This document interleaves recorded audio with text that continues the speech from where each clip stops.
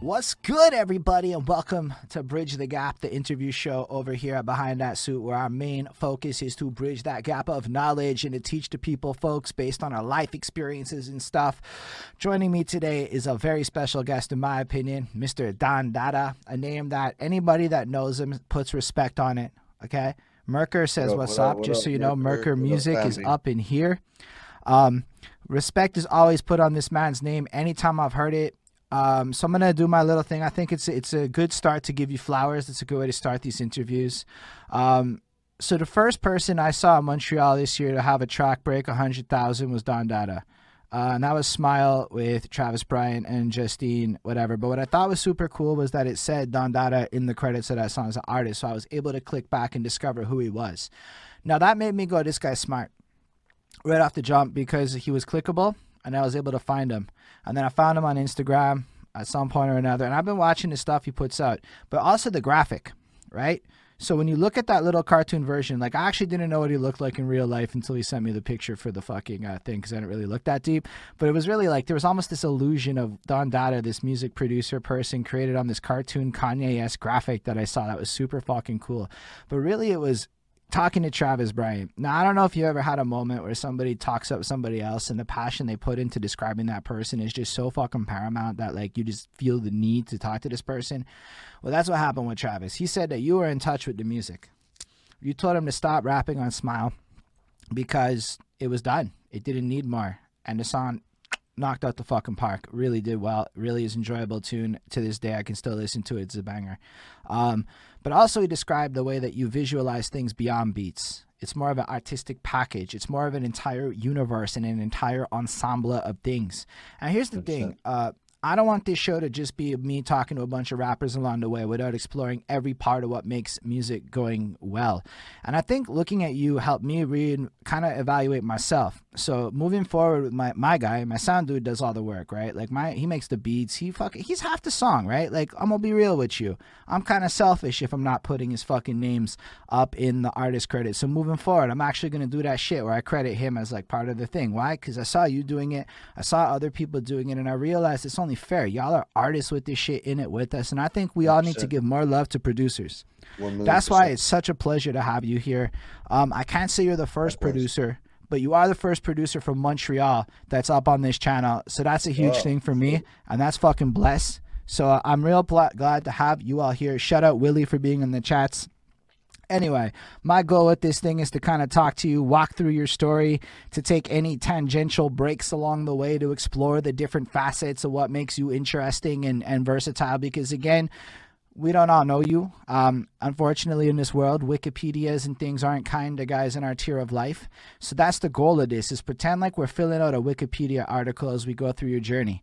And that's it. As much detail you want to put out, that's it. As long as it takes, if it's part one of many, that's what it ends up being. This is time to get your story on the wax as we bridge the gap about Don Dada. Shout out to everybody watching before we begin. So I'm going to start with my first question. It's a bit of a staple now. So everybody kind of gets the same one, but I like it, and it gets a little bigger as time goes on. So it starts with my girlfriend washing dishes. I like stories. So, she was listening to that I Got a Feeling track there from the Black Eyed Peas. I can't remember the name of it ever, but that one. But what I remember about that is being 22 in the clubs with the circle of people jumping around, bouncing. But now it's dishes music, and it's hype dishes music. It is what it is. That shit came on when I'm watching it because, it brings me back to that era. And I realized that yesterday's club hit is tomorrow's chore music. But then I also realized along the way that there's, as I started asking people this question, that there's other vibes and shit out there. There's car music. There's fucking, whatever musics that are around you. But then I also realized attached to all this that when we think about your musical journey, people often start it with, what are your influences? And I'm like, nah, that's too late in the story. It goes back. It goes back to what your parents made you listen to. And if you have siblings, what your siblings made, that's the new edition. I was reading the Gucci Mane book today, and Gucci Mane's brother was a huge source of his music. I never asked about siblings before. So in general, what I want to understand is a very young Don Dada in his household. What was the music that was chores music, the car music, just the different vibes that really started your musical journey? Well, the early music that I heard in the household was a lot of Arabic stuff, a lot of folk music. a lot of the local pop music at the time. So it's basically a variety, a good gradient, but mostly Arab music. It's when I Okay. immigrated. It's when I immigrated to Canada around the age of 4. Is when I really got introduced to, at the time, was the sounds of Montreal in terms of like the dance, the house that they had, or the early, I would say early dance music. You know what I mean? That was So I coming have out. a quick question. Where were you Yeah, born? I was born in Kuwait, but I'm Lebanese. Just that my father used to work out in Kuwait with contracting and things like that, and he had my mom fly out for a weekend, and then I was born on that Monday. You Oh, know what that's I mean? crazy. Yeah, That's so interesting. yeah. And then I proceeded to live in Egypt for the first 3 years of my life, and then came here. So it's like quite a little quite a little trajectory getting where I am today. Yo, but that's mad nifty stills. Mm. I mean, does that mean you can like head back to Kuwait or things like that? Like, do you have some kind of dual citizenship type shit? I don't know how any of that really works. Not with Kuwait because they're more of a kingdom, so it's more on bloodline and land ownership. So no, in that case, my pops at the time, he was just contractor, foreign contractor. So no, they what they do is they don't charge you for the hospital bill. That's one thing that's cool. But no, there's no citizenship or anything involved unless you're really from the people. Both your Fair enough. parents got to be from there. And so, when you did come to Montreal or Canada, was it Montreal? Yeah, And what part of Montreal was that? West Island, my man. Straight to Fresh. Pierrefonds. Yeah, I straight to respect that. I spent some time out in that part of. My mom's in Pierrefonds right now, so it's like big. It's like a second home base to me. Right. All right, cool. So let's go back to the pop sounds. You were listening to a lot of that when you came Yeah. to Montreal, and I cut you off, but it was super curious. So what kind All of good. Montreal influences were added to that? Because straight off the jump, we have this, I guess, Arabic influence, which is interesting, right? Right. Well, from the get, there was a lot of like when you say chore music, when the cleanup goes and the vacuum goes on, the music goes even louder than that. You know what I mean? So the house really shakes with that rhythm, and from a young age, you get to see that music is like a resort, an outlet to whether it's sad or happy, whatever, a whole wide variety of emotions or state of minds that you might be in or things you might be doing, actions, and then that kind of imprinted, I guess like or seeded, I say, like a liking to music itself. Already that like my background was pretty much forming itself to become an artist on multiple avenues, like meaning multiple different medias, painting, drawing, music, all of that. I guess So you're that's doing what, all that as a kid? yeah, Like till how now, young? bro. As far as I can remember, like 3 years old. Like it all started with scribble scrabbles and then listening to music to sketching and then playing on a Casio to making little graffiti pieces in notebooks and playing the Fender Squire, you know what I mean? Playing a little bass, and then eventually writing a 1-2 rhyme to fully producing, you know what I mean? And then I mean, here I that's am. Yeah. so we got to definitely expand into that. That's the goal of this, is to Mm. cover the details of this crazy journey. Because, yo, right off the jump, though, for those that are just joining us, what we've learned is the guy from the very beginning was artistically inclined in multiple genres of stuff. So drawing, I'm taking it, as well as playing musical instruments as well. So Casio's a keyboard, right? Yeah. Like a Casio keyboard, the one that comes with like preloaded sounds and it Were plays and your everything. If were your you parents or any were your parents or anything involved with music at that time, or was it just like you were uh, just organically drawn to it yourself? well, I was organically drawn to it myself, I would say, because like I don't have any musicians in the family. I'm really the first musician and one of the rare artists, I'd even say, like in the family, but honestly, the only musician, let alone taking it seriously and the whatnot. Yeah, it's crazy. Um, that also played a lot into me trailblazing my own path, my own way. Like, e- even. it mimicked the household. You know, when you're like the eldest sibling, how you eat the shit first and you Yes, pave the way for the second one. yes, I feel like yes. I ate that on multiple levels, like even with like under that household. You know what I mean? That and the music and the fact that like they weren't used to that. Like you know, So I can especially that they saw actually the fact that I have the potential to do the typical shit. You know what I mean? That I connect with what is you're what I saying wanted. fucking heavy. It really Mm, resonates a lot with my story. Like when I got to Sage Up as an example, my parents were like straight up go into sciences. That's what it is. But yo, I knew I wanted to do music my whole life. I knew I wanted to be involved in this shit my whole life, right? But I was mm, the older sibling. You do take it harder. I don't care what anyone says. It is what it is. mm. You do get more freedoms often, Yeah. but you do take it way harder, and there is a lot more expectation to, like, bring the family name to the next level and all that shit. So I relate a lot to that. But like, I feel like that's crazy that you started so young. But like, when did you like pivot into having your own sense of musical identity? And let me just frame the question with, I guess, a Mm. comparison to how other people look at it. Because in your case, it's special. You're already connected to music. You're already kind of creating throughout your journey. So you also, when is this? What kind of technology exists when you were young? Like, what era were you Oh growing up man, in? I come from analog, bro.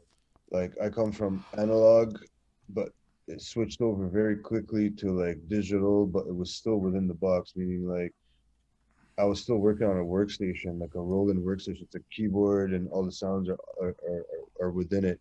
Not that I hadn't used a computer before to make beats or whatever with that, but like I was copying and pasting fucking, samples of different stuff into Cool Edit at the time before it was And called Adobe Audition. You know what I mean? when was this?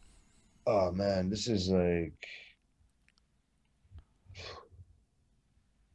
'01, '02, man. Is this like when you're in like? So I'm This just is trying to. 18. This is 18 years ago, bro. I hear you. I understand how Yeah. far back it is. We just trying to Mm, go through your story and understand it. Cause yo, it's yeah. you gotta like look at it. Some people might look at you today and go, "The guy's got a lot Mm, going on."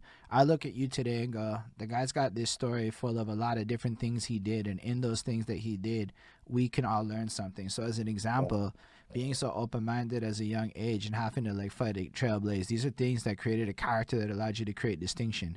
So, Fact. but another thing, like when I was talking to you Yes, before, you're sir. clearly technologically inclined in a way that's really refreshing to actually hear about, which we can get into some cool shit later on.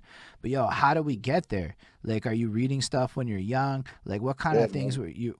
What kind of stuff were you into? And like, I guess, as far as musical identity, something that I've noticed is somewhere around puberty. People kind of go, and it could be a bit before, a bit after, whatever. But people stop going from this point of this is what's around me to yo, that's my favorite fucking song. Do you I remember hear. like that first moment, the first favorite song of yours, the first element of that? Wow. Um, a lot of music struck me in many ways at many phases of my life. But if you really want to say something prominent, something like a musical piece, and not necessarily that it's my favorite musical piece because of its musicality, but just because Right. of its significance of what it, or for lack of better words, or whatever vibration it gave in that phase of my life, it's when the Fugees dropped the score in 1995. Okay. That album, front to back, had feelings and vibes that at the same time was in the midst of a huge cultural shift, whether it's the West Coast side of music or the East Coast side of music, and all the way to even like European pop, everything was just moving so much. And like that album just kind of like represented the sailboat that made its way through that without bumping it through anything. You know what I mean? Almost I like do actually. it's sonically, you know what I mean? It and it still resonates that way. I definitely think it's one of those albums that you can listen to today and now, and it sounds amazing. It has the timeless qualities of a classic, and I really appreciate it to this day. Um, that's crazy. So like, I guess when did you like start to get like serious with it? So you're in high school, I guess. At some point, do you have access to technology? You're playing with Adobe programs and stuff. Also, Well, what high school did you go to? I went to École Secondaire Pointe-Claire in the West Island. It's a French lease that was a thing at the time. where the French school would release parts of English high schools and turn them into French side high schools. It was at John Rennie High School, Mm, like where mine was instated. Um, and then I finished my last year at Felix Leclerc, which is the French side of St. Thomas. All of that in the West Island, in the Point Claire section. right. And in those days, the access was pretty much basic computers, but I wasn't using computers really to do the music at the time. I was more analog. Like at that time, I was using, Casio keyboards for them sounds, like just to jam out with guys literally at their garage and or in the basement. And that's when I picked up the bass guitar. Okay. I went to Archambault, picked up a Fender, uh, and really just kind of found myself with that because it represented more of just something to do in terms of musicality. It like helped me find myself as a person too. You know what I mean? I respect that a lot. Yeah, because it's a relationship with this thing where like, do you want to do it or not? You know what I mean? Because like I find a lot of people will have instruments in their house, and growing up, like aside the Casio, like I wouldn't see like a real guitar or a real drum set until I went to somebody's home or something. I was like, I'm it's always tucked in the basement on the side or something. Or it looks like it's in storage or whatever. You know what I mean? I do And that actually. and that always perplexed me. I'm like, what? Like that's centerpiece, man. Like, No, I and, resonates heavy what you're saying. My first big purchase in life with my first job was a bass guitar. And before I got into hip hop, I actually lo and played bass behold, for a good man. year. Like I can remember sitting there and learning to play Jesus of Suburbia. It was the first song I learned to play. It's not a complex song, but it is 9 minutes. And I'm the kind of stubborn guy that would be like, fuck that, I'm gonna learn that shit. And it took me a week. But so I can really actually connect personally with what you're saying. And I think anybody Mm, that has gone through that journey with any one of their passions can do that. But what's really mm, interesting about what you said is that you saw people out there and they have these passion projects like they're props, and you couldn't actually fathom how people could treat that, so you went ahead and moved into your own thing, which I think is a fascinating thing to observe. Even I've definitely not heard that yet on this channel, which is cool because it is a thing I've seen in my life as well. So thanks for like even just sharing that, just to get all of our brains going. right. I'm humble, man. Like a lot of people have expressed the way that they view me as like a like an intellectual and things like that, and it always humbled me. And coming from from a lot of people and all this, sometimes you know it like it can be perceived that, oh yeah, it could be taken for granted and all that, but because like everybody's a goof in their own way, you know what I mean? Everybody's a chimp in their own way, and so like, I'm always humbled to hear that. You know what I mean? I mean, I just think it's really gracious that you're able to just share that so candidly, right? Like at the end of the day, it lets people who might be doing that know this is something people notice. And it lets other people know, yo, if that's your shit, put it front and center so other people can see that. And that's what we call a fucking knowledge nugget up in here. And there was a knowledge nugget thrown into the chat very recently. It's actually what our emote is, our cheapest one, because that's what it is. That's what this is about So on this channel. oh, So I knowledge nugget. I appreciate you love that. sharing all of this shit, man. To me, this can be the most non-linear, all over the place conversation. At the end of the day, people are gonna learn from it, and that's why it's a beautiful experience. Like, yo, even just thinking Right. about the fact that you're sitting there playing around with a Casio in a pre-analog era, and you're fucking like, yo, I'm sure there are people that don't fully even understand what that means. Like, I'm picturing it like you're with one of those keyboard thingies and you can record sounds, and it's one of those keyboard. That's what I'm picturing. I'm not Yeah. even 1,000% sure I'm right. But yeah, so that's really cool. So then you got into bass guitar. So you're basically in bands and shit at this point. Is that what's going on in your life? I wouldn't even say bands, man. Like it didn't evolve past like just jamming and trying to improv, and Right. then it went to like me downloading like bass tabs off the internet, the early days of the internet. Yes, I I'm remember this. talking about 98, 99 here, and these things were available to me, and I was just shocked that they're available, and like it was simplified tabs, because I can't read sheet music till now. Like it just I am wired to it, man. No, Like I I feel you. like whoever manages to wire that in me, man, like is gonna get an award, like because I can learn fucking anything, but some shit, man, just like I feel you, so yeah, man. those get those tabs really helped out those sheets, Like the ones with and like it would be like a 5, and that meant press down on the fifth fret. you got it, man, you got it. Yeah.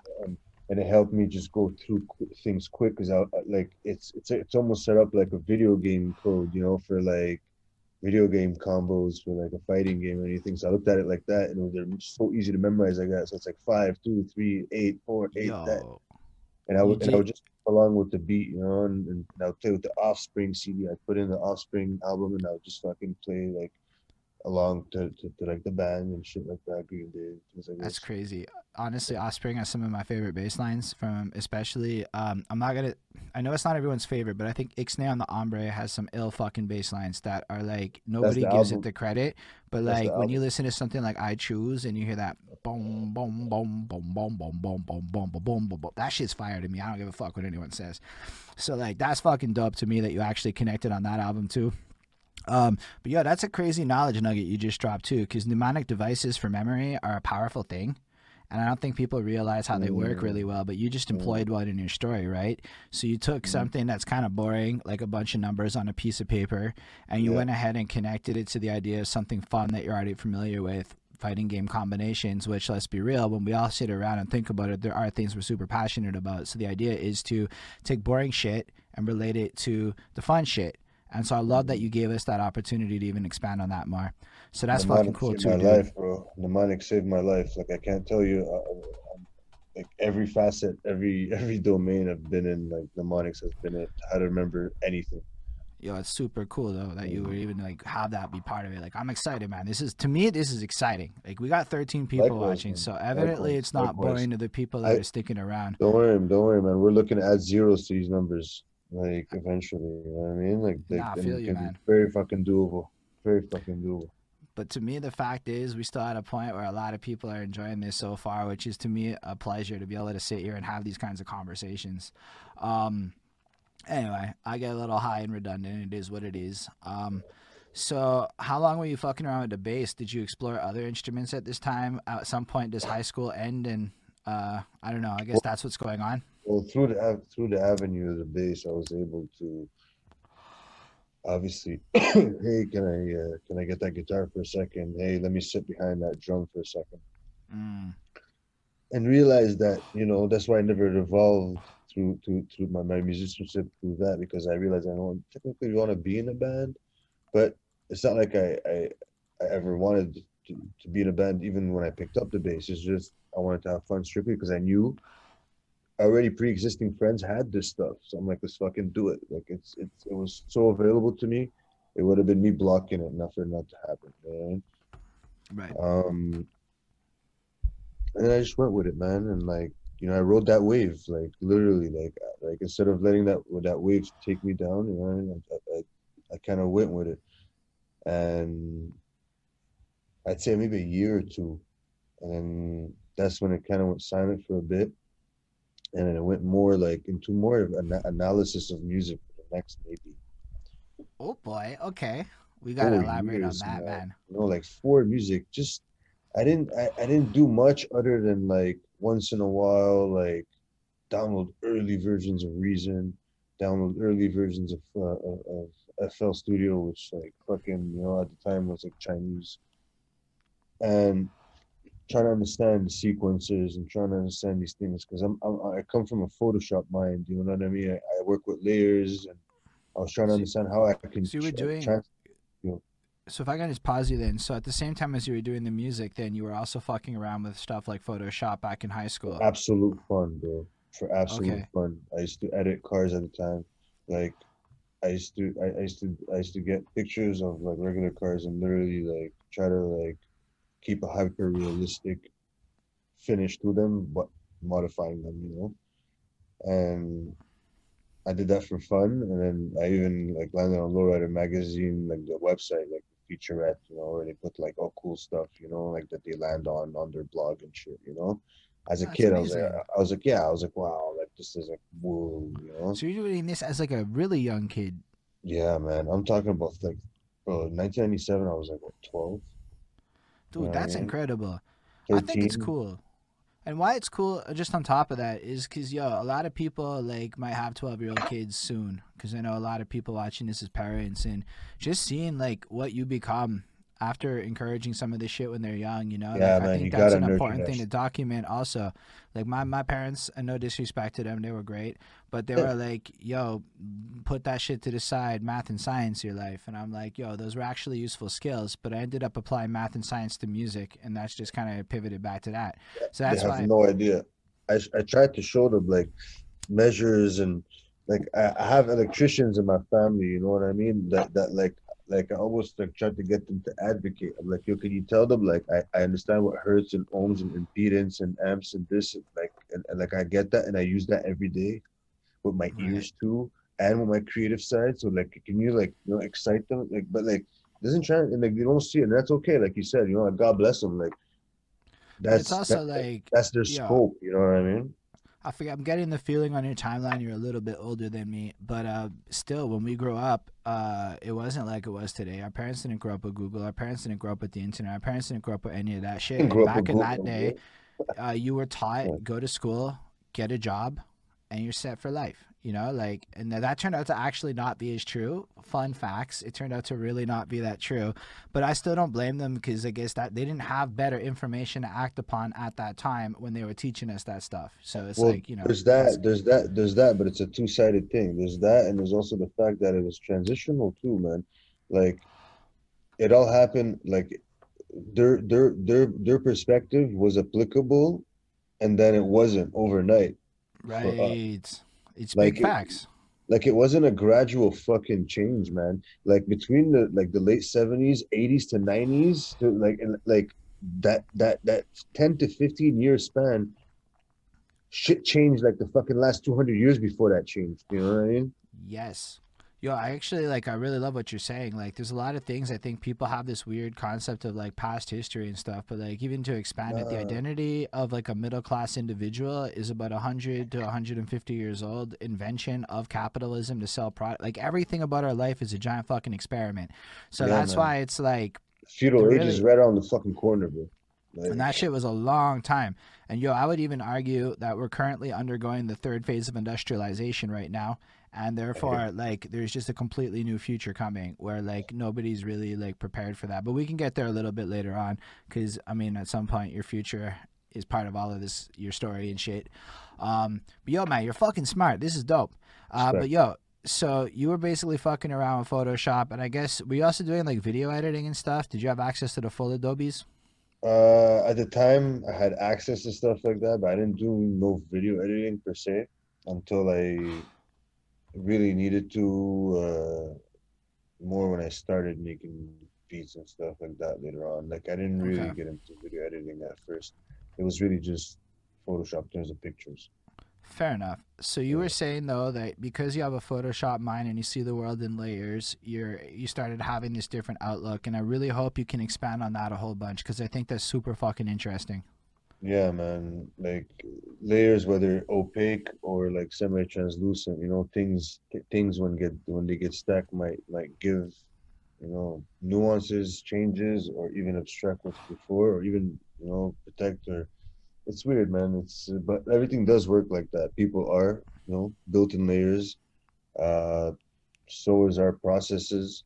So is our clothes. So it's like that's it's a common denominator as many things are too. You know what I mean? And that you might see patterns of, but that's a big one. Layers, Mm, layers. that's really fascinating. So what did you learn from like your music analysis over this time? How did that like happen? Because that to me is like really worth sharing. Because I don't think a lot of people think in a data driven way. So sharing that kind of shit kind of explains to them a bit how to do a music analysis. I'll tell you, the trigger was around what we call the ringtone era. I come from the Fat. era. I come from the era where like I held music to heart so hard, man.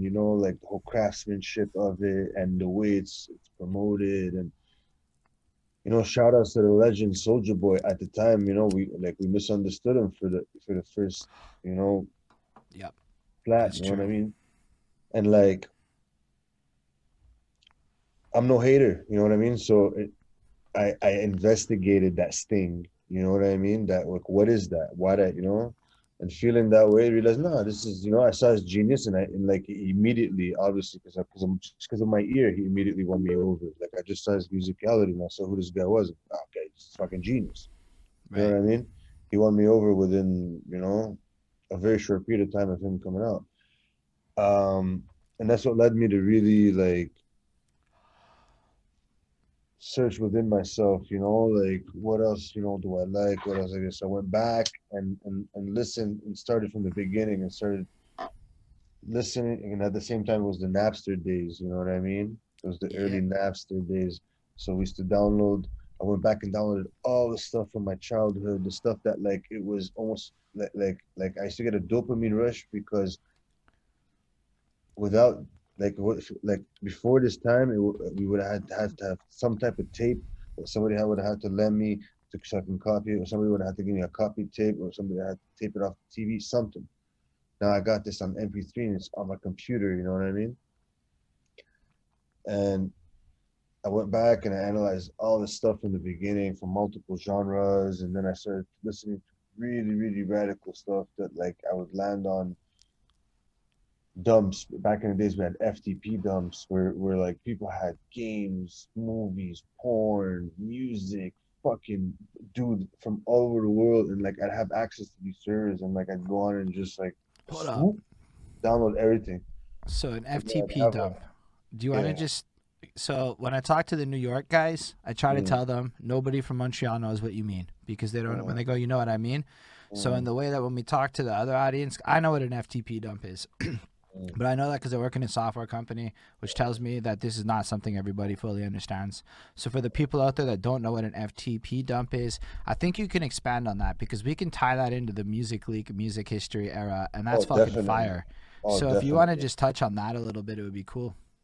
Um, Even before the Napster era, FTP dumps were given to were shared on a chat platform back in the day called MIRC, and it's an internet relay chat base. And I used to meet people and chat there from all over the world in these rooms, and these moderators of these rooms, after you know getting a liking to them, some of these guys were really, really, really, really like advanced hackers. You know what I mean? And Right. people like were very when I mean hackers, not like oh like what you think in fucking movies and criminals. No, when I mean hackers, like these guys were very cybernetically fucking advanced for somebody in 1990 fucking seven. You know what I mean? Right. And they had access to bootlegs and high quality, you know, digital versions of movies. Which what the fuck was even a digital version of anything in those days? We didn't get it. Like like oh, give me like ship me a tape. You know what I mean? And I understood what a codec meant in those days because you needed to download so much fucking software to amend your Windows Media Player in order to play these digital copies of anything. Right. And like these guys are the ones who taught me this shit. So an FTP site is basically, I would say theirs, but don't think about it as like as a physical computer of theirs that they locate. It's a server that you know they've rooted somewhere in the world, and rooted meaning like gained administrative access. And they've basically used it as a computer that has a very strong connection at the time because we're all mostly on dial-up. These people had fucking university like connections and bank connections which run on super high speed connections at the time, connected to servers in order to dump software, which was ripped software at the time. We called it wares. Uh, and they fucking shipped all that stuff and movies and like I said, porn and games and at the same time, they used to dump music, Mm. shitloads of it from all over the fucking world. Like obviously the popular everyday pop culture top 40 shit, all the way down to like stuff that's been like digitally backed up off of somebody's vinyl collection. You know what I mean? From the grandpa's vinyl collection in Portugal. So like during that time, keeping my ear from stuff like this all the way to obviously what's on TV and what's going on and friends and that. The next few years really shaped me to be like I know what is or I think I can translate what is good music. Okay. And I started. So I think what you just shared is super interesting because one of the other things I like to do with this channel is look at the then and the now. And part of this third phase of industrialization is having to adopt the internet and technology. But what's cool about your story is you're not the first guy I've talked to who was really internet savvy back in the day. And one could argue that this gave you a huge advantage throughout your career. Being able to Photoshop has got to have saved you a fuck ton of money over time. You know, Yeah, being but able to yeah, be so like in this era now where let's be real, being able to pick up an application and figure out how it works in a short period of time and use that tool to your advantage is a skill that being able to do quickly equals more money faster. You can see how like embracing the internet early on gave you this like edge in a sense and being able to be present and see things, not necessarily like it's the only thing, but to be able to you people who weren't online didn't get access to that, right? mm, That's just kind of what it mm, was. So you got knowledge on the internet at an early age and we're utilizing the fact, internet as a source. So nowadays fact. everyone knows the internet is a source of knowledge, but sometimes we're a little bit scared to go into new platforms and new ventures online. So what I'm saying is we can take from your like listen man, if you were to say FTP server to me back in those days, I would have fucking ran away and hid. You know, like that's how big and scary these terms really are. And I They think really in a were. lot of ways modern systems are just as big and scary. But the fact is, there was a huge advantage to you being there.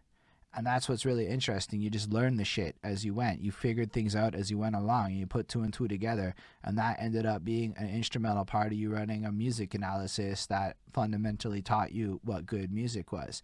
In a sense, people can do the same shit today.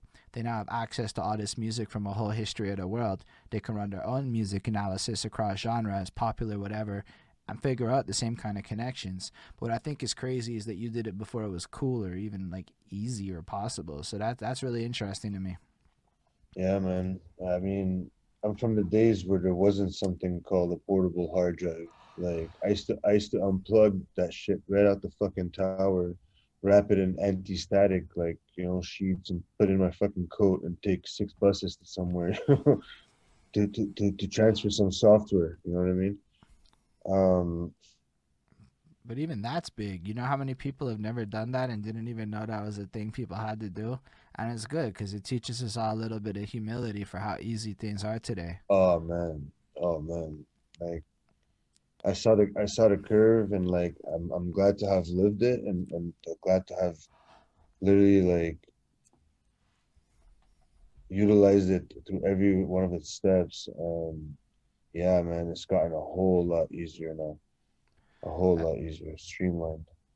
All right, so after your music analysis, when was it that you decided to start going, and what was it that you started with, and how did all that work out? It was around 04, oh 05. I started making beats by chopping a couple samples from old music that I liked and stuff. I guess stuff that you can recognize and can't recognize depending. I used a bit of both, Okay. and with some nice drum samples that I came upon, and they were already like I didn't know nothing about mixing at the time, but like thankfully they were kind of like pre-mixed, good sounds. So they kind of fit good together, and I would just line them up on Cool Edit at the time before Adobe bought that company and turned it to Adobe Audition. It was called an app called Cool Edit, where you can just it's a timeline editor where you just line up your audio clips and you can kind of affect the sound or clean it up to a certain degree. And within which shook me to my ground. Within a very short period of time, I found myself like within months, like I think maybe 4 to 5 months, I found myself in New York in a beat battle. Wait, what? Yeah, because within that period of time where like my learning curve, I had started sending out stuff, to certain people, and at the time it was the MySpace days and things like that. It kind of landed at the time on some people called iStandard, and like they evolved into a whole other monster today. But at the time, they were very like such a small movement, and like at its roots, very pure. And I made the pre-selection to get onto a beat battle in New York at a bar, and one of the judges was Lenny S, which is from the Jay-Z camp, Okay. very close to him. And a lot of people came up, before me. Some people had, very good beats, average beats, and what I taught at the time, my perspective was. And then there was some people that had, very severe criticisms and some very good. And like, that's when I like, it kind of added a lot of hair on my chest. You know what I mean? Like I'm in fucking New York, and like it's different. It's not home. You know what I mean? And like but it felt good. It gave me a rush, and I'm like it can't be that bad. You know what I mean? Like, and I was just like inside hoping that I wasn't gonna get a harsh criticism. And after I went on, like I saw not only the crowd was bumping, but like I saw the judges were bumping. That was the first time that like I ever saw somebody outside of anybody who gives a fuck about me. You know what I mean? Right. Actually, I bop to do my know what shit. you mean. That was the first outside validation, and I'm young at the Yeah, time, that's man. fucking I'm in huge, my though. early 20s. You know So what I hold mean? on. Let's stop for a quick second here, because I do want Mm. to talk more about how MySpace worked in this part, because I don't want to gloss over that. That's interesting. But you're from Montreal for the sake of this conversation, and you already are doing a beat battle in New York, crushing shit at a young age. And people want to talk about how Montreal has not put in work to be places on the map. I just want to throw it out there. Nah, that's part of why we're doing it. I'm not trying to throw shade at anyone, but I think one of the more interesting parts of this channel has seen all of these efforts Montreal has done to be out there, and it's really cool that you shared that because that is And amazing. and coming from a humble perspective, I wouldn't even put myself amongst like that top tier of when I say the guys who put in for the city, or like Mm, at the OG level and things like that. Like, yo, shout out to like there's a lot of people that I even inspired from my, I would say, my wave and my generation of people until now. Like damn, bro, like no, Montreal been putting a lot. Like I got my own qualms for whatever you want to call the scene or this or that, whatever, but to say that, like, Chiefs haven't been doing shit or there's nothing stuff, oh god, no, come on, man. Like we've been bubbling. Like I'll give you so stories for here, fucking days about people, so you I know? have to admit, like straight up, once upon a time I was part Mhm. of the problem. Just on this subject, because I like the idea of giving flowers today. But like, I started in 2012, and I watched everything kind of fall apart. Because let's say 2012 to 2014 is when certain things happened that had a lot of things change in the scene. And so the live show situation kind of got fucked up a bit. And part of it Yeah, was drink prices went up. I don't think people actually know how much that fucked shit up. But when Belmont yeah. dropped those $20 pitchers, a lot of shit changed. Nobody wanted to go Mm. to Belmont no more. It is what it is. And that's not disrespect to them, but yo, I can tell you, you get rid of the $20 pitcher selling point, it becomes a lot fucking harder to tell a guy to come to this event. $20 Yeah. rum and cokes was fucking huge. Anyway, um, It's a big way to tell somebody to tag along, you know what I mean? But so I came in then, but I was arrogant as shit, and I was 25, Mm. so I already felt like I was old, and I was super cocky, and so I'm the kind of fucker that used to go around and talk about how everything's a problem and everything. They said I'm gonna be the savior of Montreal type bullshit, whatever. That was a stupid attitude. I acknowledge that today, but I'm actually dumbfounded by how much I'm discovering Montreal's history really is, which is why Mm. I'm grateful a guy like you is even here talking to us because, after this, it just kind of adds to the bigger picture of Montreal's history. So I don't know. Who in Montreal, let's say when you got into it, who in Montreal was interesting to you at the time? Who can we give flowers to at that point in your career? And at the time, like the people that were really killing it was rest in peace, Bad News Brown. Like people, like these are people because like it's not necessarily somebody whose music I would bump to the most, but like I knew at an early time in my craft that it's music business. It's two parts to it, and I started looking at the Ooh. people that were applying that second word. You know what I mean? And you know, there was people like that that was doing it. There was, fuck, I mean, really pushing it. But like he was the only one at the time that was doing it. The Anglo side, he was out there hooking up producers and like people that were really working hard and like doing awesome stuff too. It's people like Dirtwork, you know what I mean? Like I saw what they were doing. I was like, yo, that's fucking inspiring. Like, Yo, thanks for the bits, you know what I mean? Spades. And stuff like that really pushed. And there was Millie Mills. These guys were fucking murdering shit. Magnum 357. Uh, these guys, these guys from my standpoint, like as a producer or as a musical person, these guys were not only artists that I saw were hot or fine tuning their craft as they went along with the time, but they were also themselves or have somebody with them in their team that is applying the business side of things, and that's what really piqued my interest over everything else. You know what I mean? Because the city is overly saturated with talent, and that's not a bad thing. But when it comes to who's applying on a consistent basis the business ethics to their craft, it's hard, man. It's a discipline, and I don't take it on nobody. You know, it, it's Nah, it's it's cool, all man. about me, yeah. I hear what you're saying, but I only really asked that question because, again, I'm trying to document history, and we're gonna rewind Mm. back to where you're at with your story after your competition. But I want to just shine light on the knowledge nugget you just shared, and it's the business side, and that again resonates heavy with me on this ego tip, right?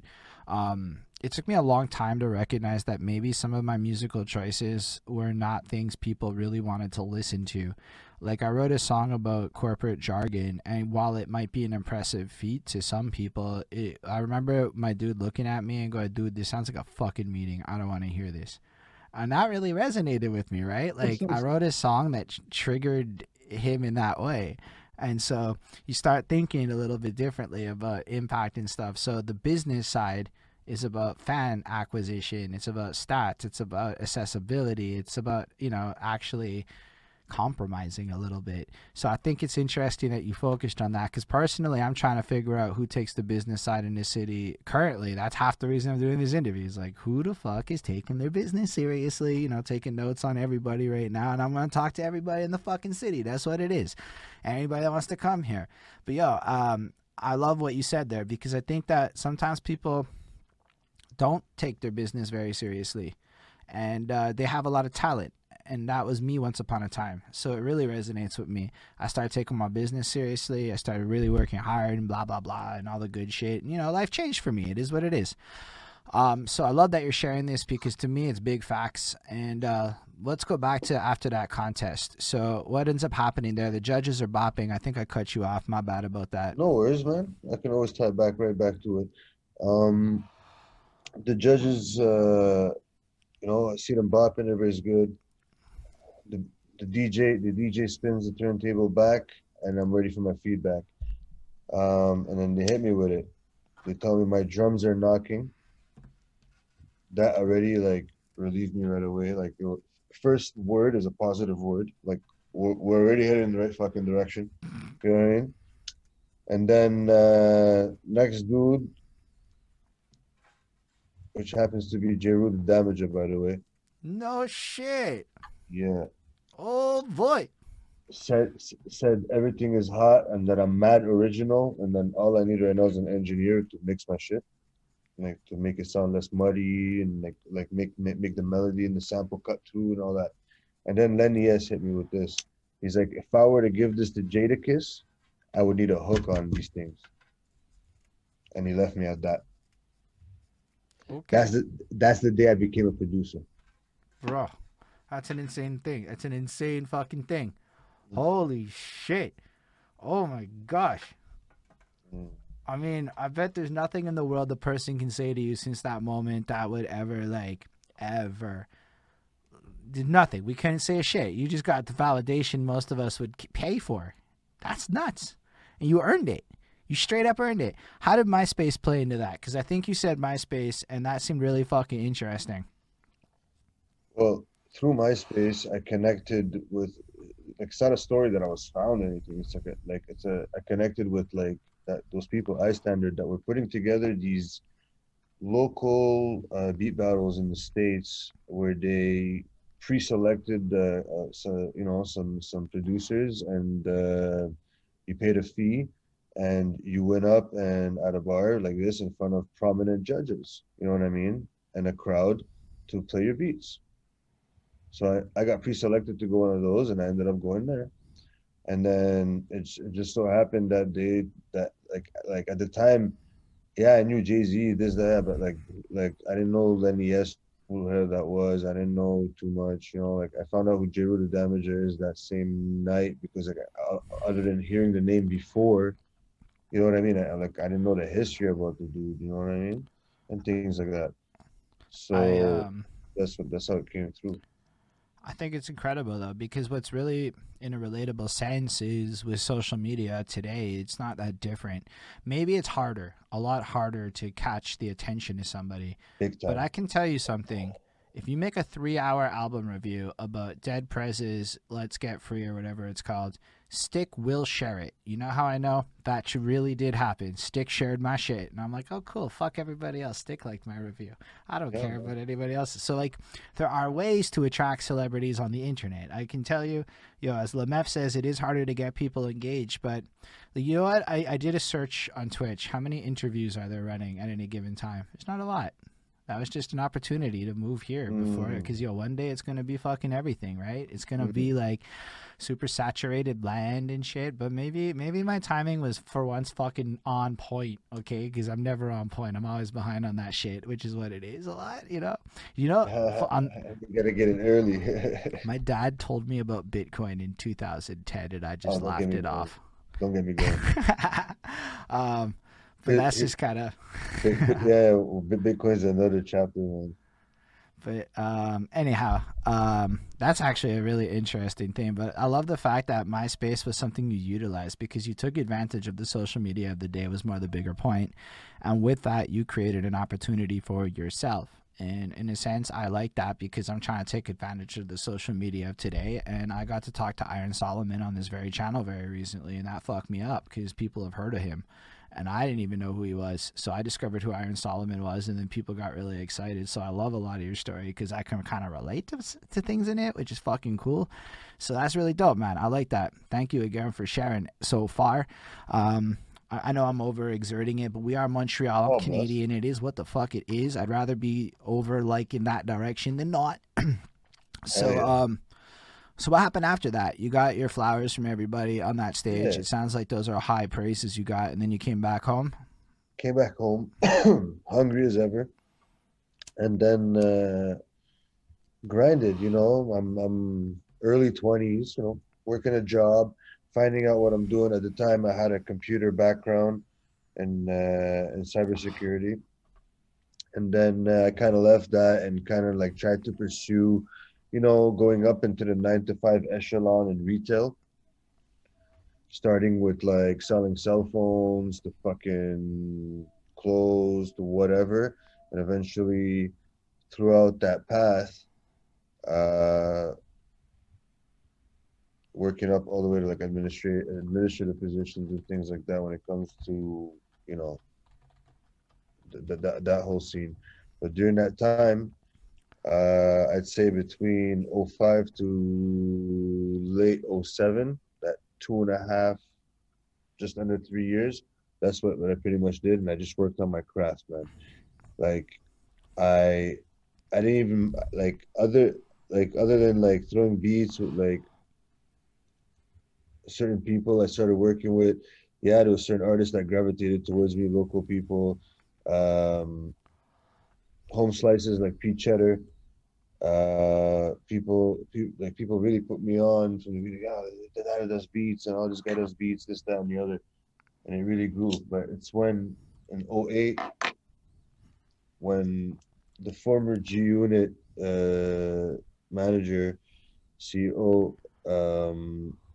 made this conference called it like he made it called it a one-stop shop producer conference where he rented out like a hotel like hall, and he invited like the elite of like fucking producers and artists and shit, and then people like me, like young producers, would fly out there, and then it's like a whole fucking 2 day seminar and all that, and then it's through iStandard that I found that out too because they were hosting a beat battle there too.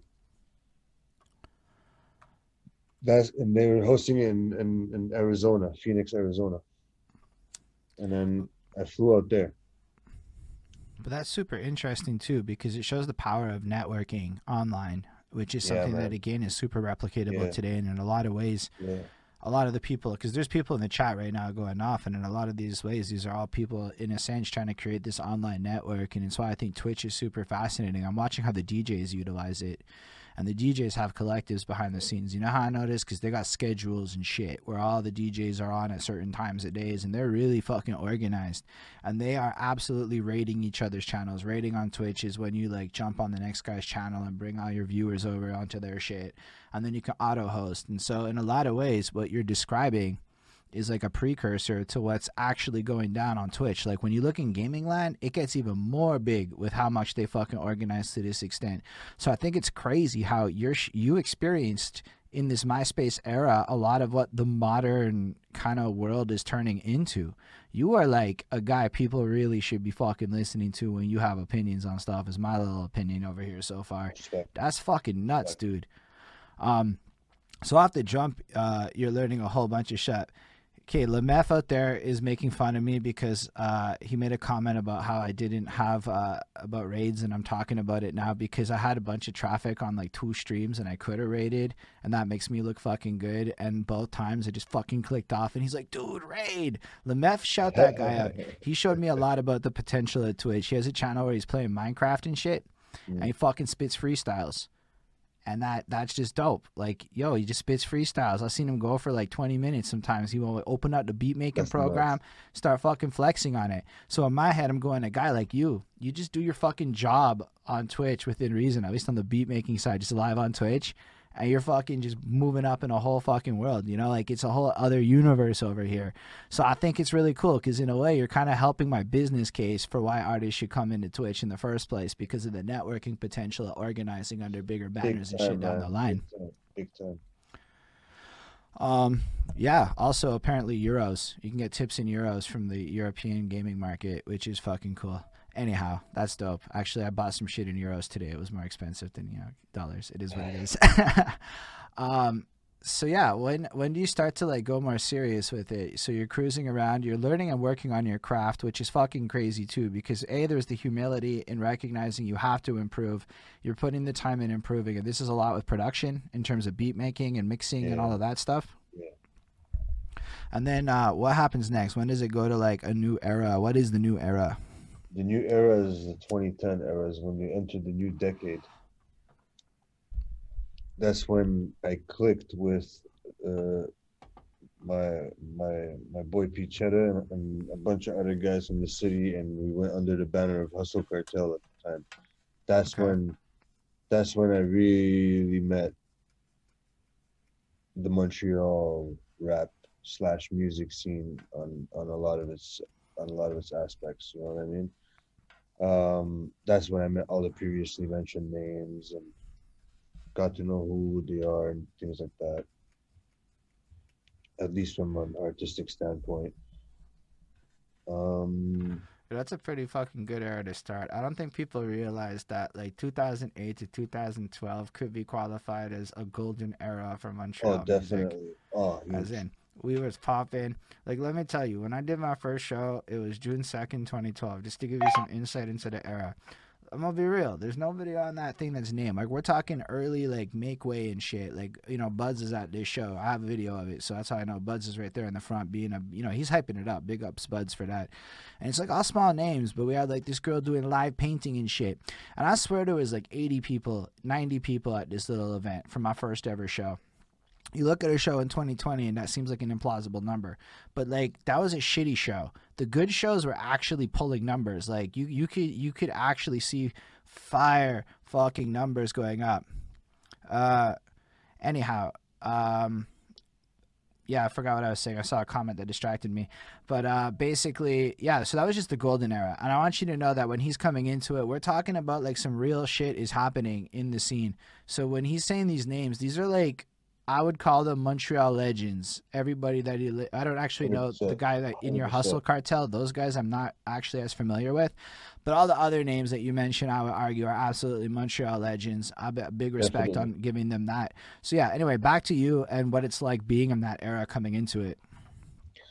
Um, I would say it's a mix of intimidating, but at the same time, when you know your craft and you know what you're doing, and thankfully, at the same time, I had somewhat of some confidence building during those days, and you just go forth with it, you know. And I felt like it was being part of a league almost. It Mm. almost felt like I'm past tryouts, like I had past tryouts in terms of being in that local sport, and I was kind of in a like allowed on the rink now. You know what I mean? I'm allowed to skate on that rink now. I kind of earned that. That's how it felt. How I would say it felt at that time. And just like any other novice, you know what I mean? At the time, I played good. I skated hard, and I tried to show that like I have a good head on my shoulders, and you take tumbles, you know what I mean, and then you scrape knees, but like at the same time you get a lot of nods and cheers because of, you know, what you do. So that it was almost like a fucking one of those Disney sports movies, you know what I mean? Those type of areas, like fucking Mighty Duck days, right? So like, were you like in a studio at the time? Were you just making beats? Like, I was how? making beats at home. I was making beats at home, man. And believe it or not, I started on Logitech 2.1s, meaning like the two small speakers with the small subwoofer, the gaming systems. Because I didn't totally understand monitors, especially my first year. And at the time, Just to like be clear, we mean there like was the no speaker YouTube. monitors, right? Correct. And at the time, like I was so hungry for that knowledge, and there was no YouTube or anything like that at the time. It was very early. It was like '05, and like YouTube was very early now. Like I couldn't find this type of stuff, and as much as I could find, I'm like, okay, monitor, speaker, that. I didn't know where to put the investment. So at the time, I just ran with what I had for the moment Mm. until I can gain. And very shortly after, like I landed on the KRKs, this, that, all that stuff. But early on, like I just had the Logitechs. So I used those, and then whatever I outputted, I'd put it on CD. Like I would stem out everything and put it on CD at the time, and bring it to studios at the time. Red Rhino, shout out to Drex, Okay. and he'd have this stuff mixed at the studio downtown. You know what I like about what you said there? It's another knowledge nugget. And I think something that people can learn from that is how to deal with obstacles. Sometimes, and I've been guilty of this myself, we get caught by, I think it's called the toolbox paradigm or some bullshit. Basically, the idea is we think we need certain tools to start our project. And in some cases, we do need certain tools to start our project, right? Like The it's hard to minimal, make. yeah, the minimal stuff, the elemental stuff. But I feel like in a lot of ways we make it way more complex. So what We you do. did is you didn't have access to maybe the better speakers at that point in your life. So it sounds like you said, fuck it, I'm going to use these speakers. But you also weren't willing to compromise your sound quality. So you figured, whatever, how can I work around this? And your solution is do as much work as you can and then go where you can get it all finished and get it banged out. And I Correct. think that's actually really incredible to share with people because that translates a lot into a lot of our current struggles. Like, yo, check it. I wanted to make a lyric video real quick for a contest thing, right? I could have fucking spent real money or I download some shit with a watermark. So I did that and it was free and it was easy. It took a half hour and then I put my shit out and I was happy with it. You know, like you just use what's in front of your face sometimes and use the opportunities that are there. Now, I'm not saying that you can skirt all costs, but I love the fact that what you did was maneuver a solution that gave you the perfect outcome within a realistic and sustainable way. Because I believe that methodology is pretty sustainable over time, right? You mitigate your Yeah, costs and you make it yeah, as good as you can get it. yeah. I only took out like stuff that was gonna be trying to like, you know, trying to get to a release quality. You know what I mean? Everything else was good enough for me to bump in the car. You know what I mean? But like anything else, I wanted to take to release. So yeah, that's what we did the studio. So yeah, it was definitely cost effective. That's amazing. Um, so I guess at this time you're making beats. Are you going to the shows? You're hanging out with people, or are you kind of like Yeah, avoiding the scene? man, all of it, everything, going to the shows, trying to network with everybody. At the time, just going even harder on my craft, and then at the same time maintaining my 9 to 5s and this and that, and things can things piled up, and then like there's a certain frustration that an artist gets, especially like I think it's because of my painter background, or like my drawing background. um we like projects, we like releases, we like launches, I don't know, something about that. Because I met some peers that were just fine to just create and stack hard drives. um I was fine doing that as long as I was perfecting my craft, but like in between all that and somewhere, like I want to present, I want to launch, I want to Right. publish, I want to show, I want to put something in the works. And that's what really tickled my first senses of like I want to start doing this thing as a business too, you know what I mean? When was this? This is like 2011, 2012. Okay, so you've been in the scene for a little bit. You're with people who are into creating, Correct. but you're into execution, and that Correct. probably relates to because you. What was your day job at that time? At that time, I was working with the bank. At the time, I was working as an advisor with the bank, customer service. Uh, Before that, I was literally back in retail again. Like I told you, I was working in electronics in retail. Then I left for a little bit after the whole ordeal with these guys, because a lot of these stores were closing down on me. I worked at like a Bell Mobility, and then they would close down. I'm like, oh, okay, what the fuck is going on? When you walk in, they're like, Right. okay, guys, we're shutting down. I'm like, what is going on? I took a little time off of that, and then I worked my way up to a nice position, administering like a condo for like 5 years, which got me a nice position at the Sears at Fairview before it shut down. Yeah, that's dope. I like that. And that was the highest level of I was one of the three directors that ran the store there. I was director of customer service at the point. Recruiting staff, this, that, training, all that stuff, and overseeing the whole three floors at the Fairview Mall in the West Island. Um, that was like almost 4 years ago now, that Yeah, I that's left. crazy though. No, but just in general, why I think it's really cool to share that is like I'm still employed at my day job, right? Mm, Like I've been at the same company for 10 mm, years, mm. moved up from a call center into middle management and shit. But I don't think I'd be sitting here talking to you if I didn't have that job, right? Like I haven't achieved that level of security in my life. And I hear you. something I realized is there's like this glorification of being a starving artist out there that I'm not personally into. I'm a very fed artist. It lets me think clearer, and I feel like it's just better for my life to eat and try to be Hell healthy yeah. and shit, you know? Hell yeah. So, I kept my job the whole time, I guess. That's what I'm saying. Hell But yeah. part of your journey and I'm assuming part of your ability to live this life, it was the fact that you were employed and that you did hold that down. But also, it's cool that you rose up, right? Like, you didn't just stay static in it. Like, there was an ambition in the day job. So, like, Oh yeah, on both sides of the thing, and even within that, I never took it really much as like a career. I just looked at it as like I'm gonna still achieve that whatever I do in that lane, and I still have like sideline projects that where I'm trying to greenlight with with that income itself, which also is hard, especially like which is like another like common subject that everybody knows that most people are fucking underpaid for whatever they're doing. You know what I mean? And it's hard to really have some overage from your take home. You know what I mean? yeah, no, but it's cool that you have that just because I can Mm, see a lot of like, look, project management is a really important tool, in my opinion, to accomplish music. So, like, I mean, an album is simply a project, and if you manage it effectively, you put it out, right? Like, at the end of the day. right.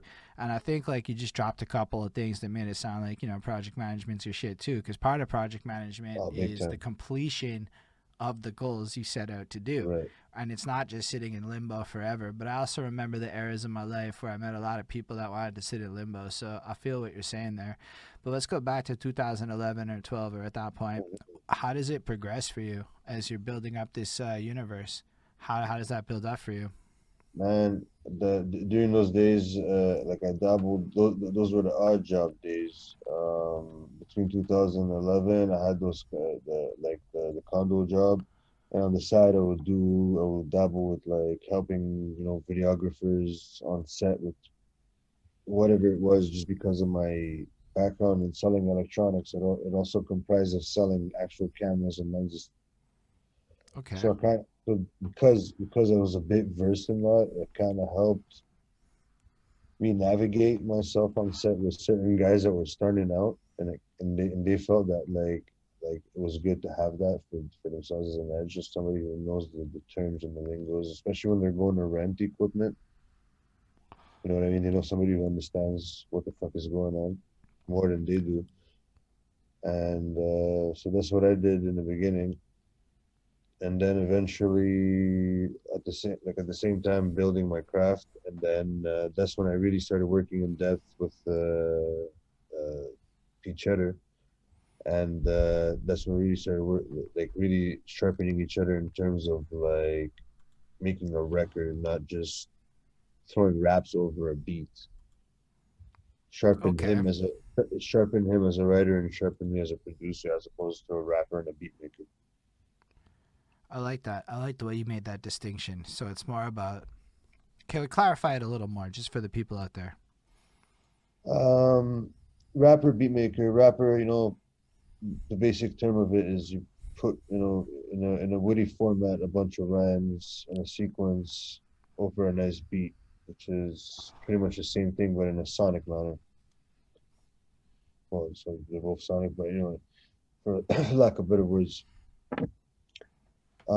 Whereas a writer and a producer have more in mind of a, a predetermined vague vision, or it could be precise enough, but like a certain guideline of what they see, want to hear on the beat, and then they apply that guideline as they craft said beat or said song.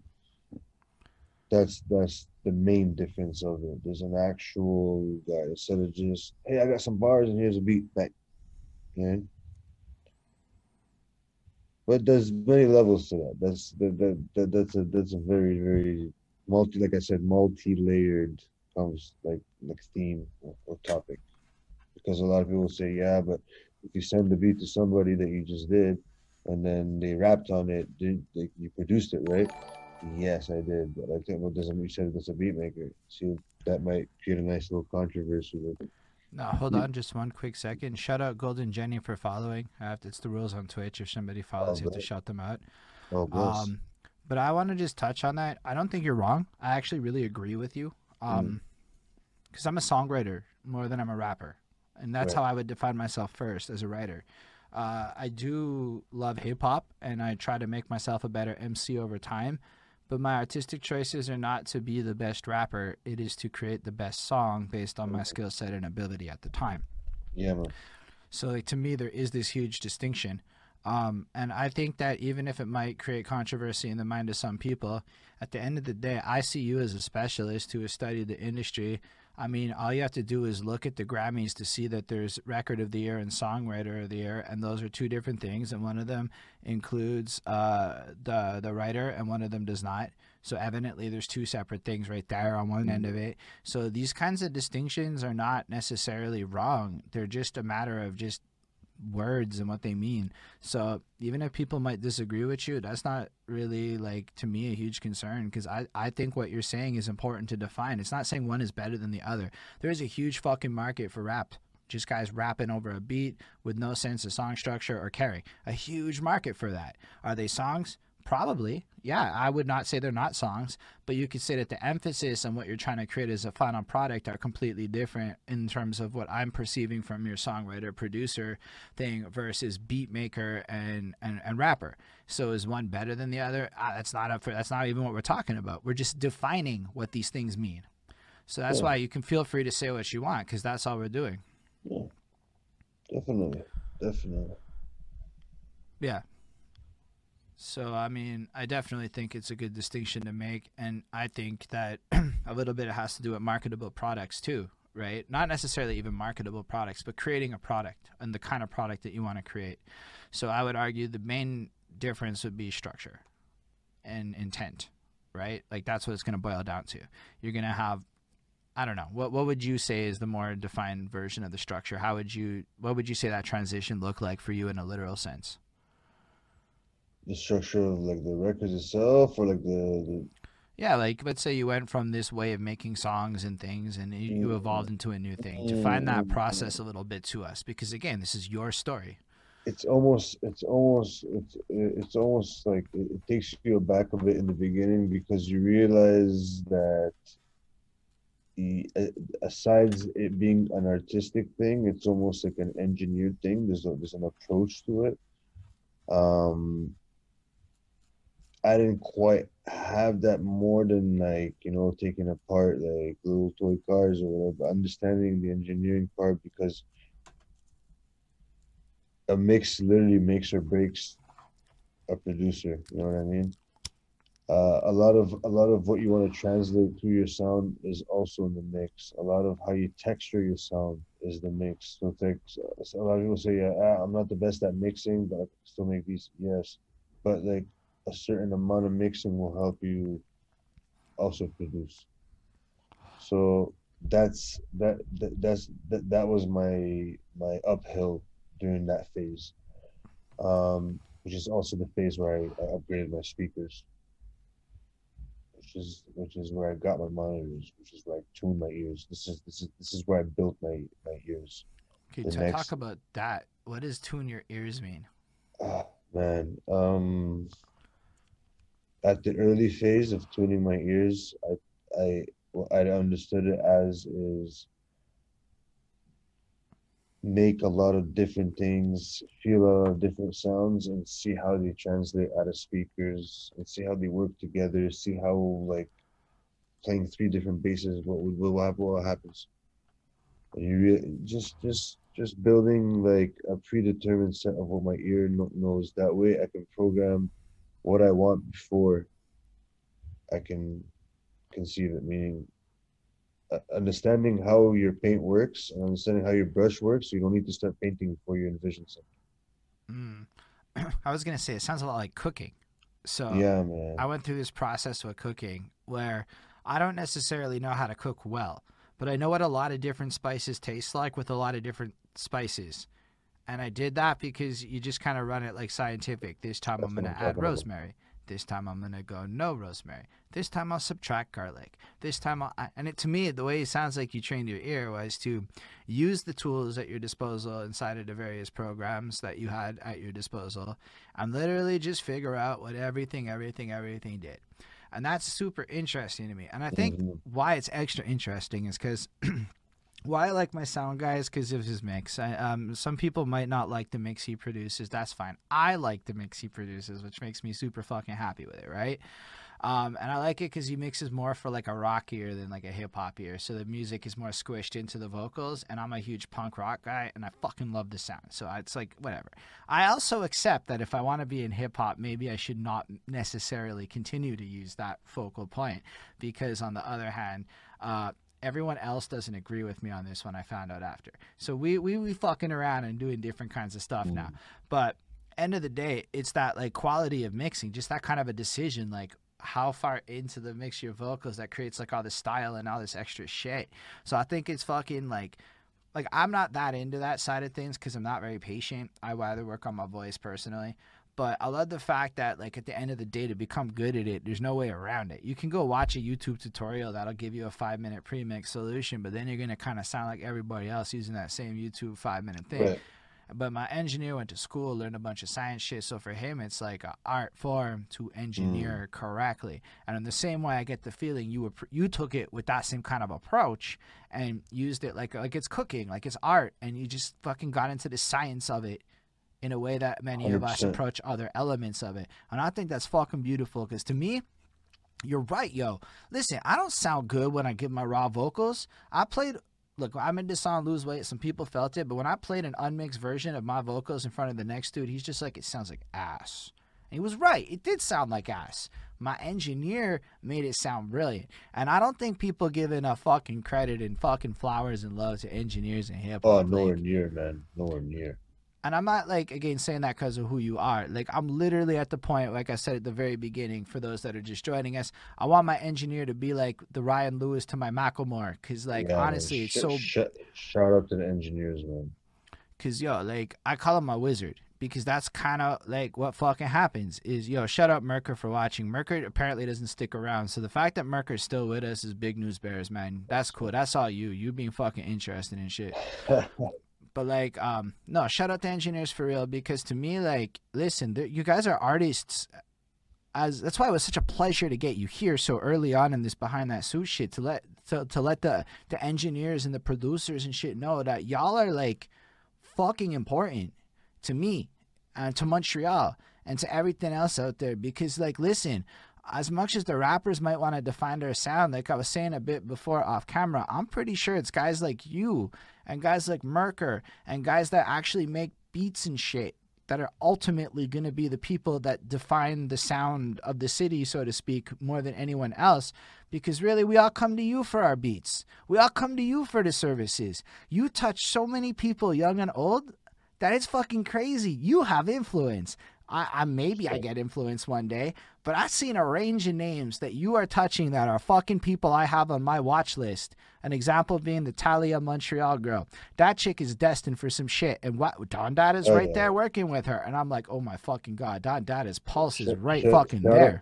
Shout out to Sauce, man. Like my main boy who puts all that together, man. He's a dot connector. He's the guy who brings this one, that one, this one, that one, me, you know what I mean? We're just a bunch of nodes, and it's crazy. Like that's his talent, you know what I mean? His art. Ooh. He like my main man and also manager. Like he also like it's like a dot connector for a lot of people in their lives. You know what I mean? And more than that to a lot of other people too.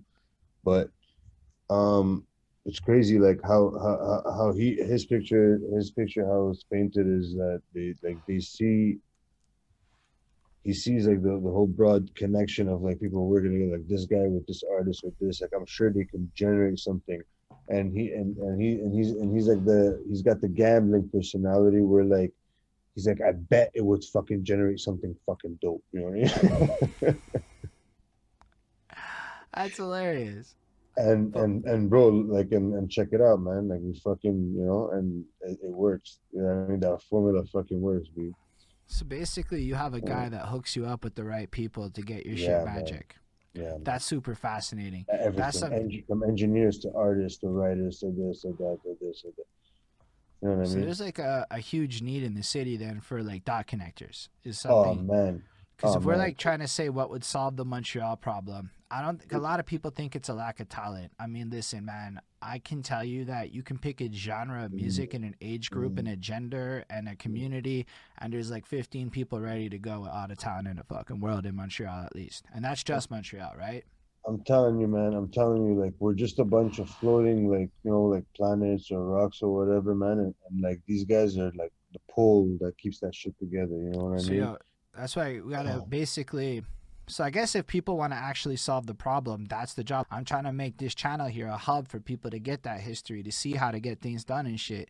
So I'm not even trying to say I'm anything fucking like huge or special, but like to me, it's kind of in line with what you're saying. The city needs like dot connectors, people to like put the strings of greatness together. Like how many people don't even know that you exist, and they should know you exist?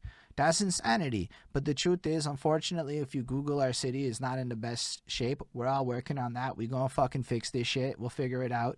But that's why it's great that you're here. Because, yo, man, I feel like already you taught us a whole bunch of interesting shit on how you approached it. But, yo, also that dot connector thing, huge time knowledge fucking nugget, yo. Because, yo, I never really thought about it from that point of view, right? Shout out Spades for the bits. Bits is when they give little penny donations. It's fucking cool. Twitch is dope like that. So Dope. shout out Spades. That's when you Dope. say something significant or whatever. We also just shouted him out, so big love to Spades. But yo, for real, that's what he's trying to do right now. It's basically kind of like go out there and get all the beat makers, get all the peoples, get everybody connected. We trying to like there's this contest grind that's evolving now in Facebook groups where like people's trying to like bond together and like do some shit. So like I partner with Peter West for my January contest. He's gonna supply the beat. Bunch of rappers come through, put up a hundo, and best 16 takes it. But it's really about getting people fucking together in these positive fucking kind of ways. So like I love what you're saying because it's like you have a guy like that in your scene and he's really making the magic 100%. happen. So that's 100%. cool, man. I'm really glad we're having this chat. I feel like I'm gonna leave this in a vibe person with better ideas. That's crazy though. I gotta ask a question though. Are those paintings behind you? Yeah, Did you man. when did you get into like that kind of for real? Because that's some fire shit that you have there. You got complimented earlier, but it just you wanted you to know that. Respect, respect, respect. Shout out to whoever said that compliment. I'm not sure who did.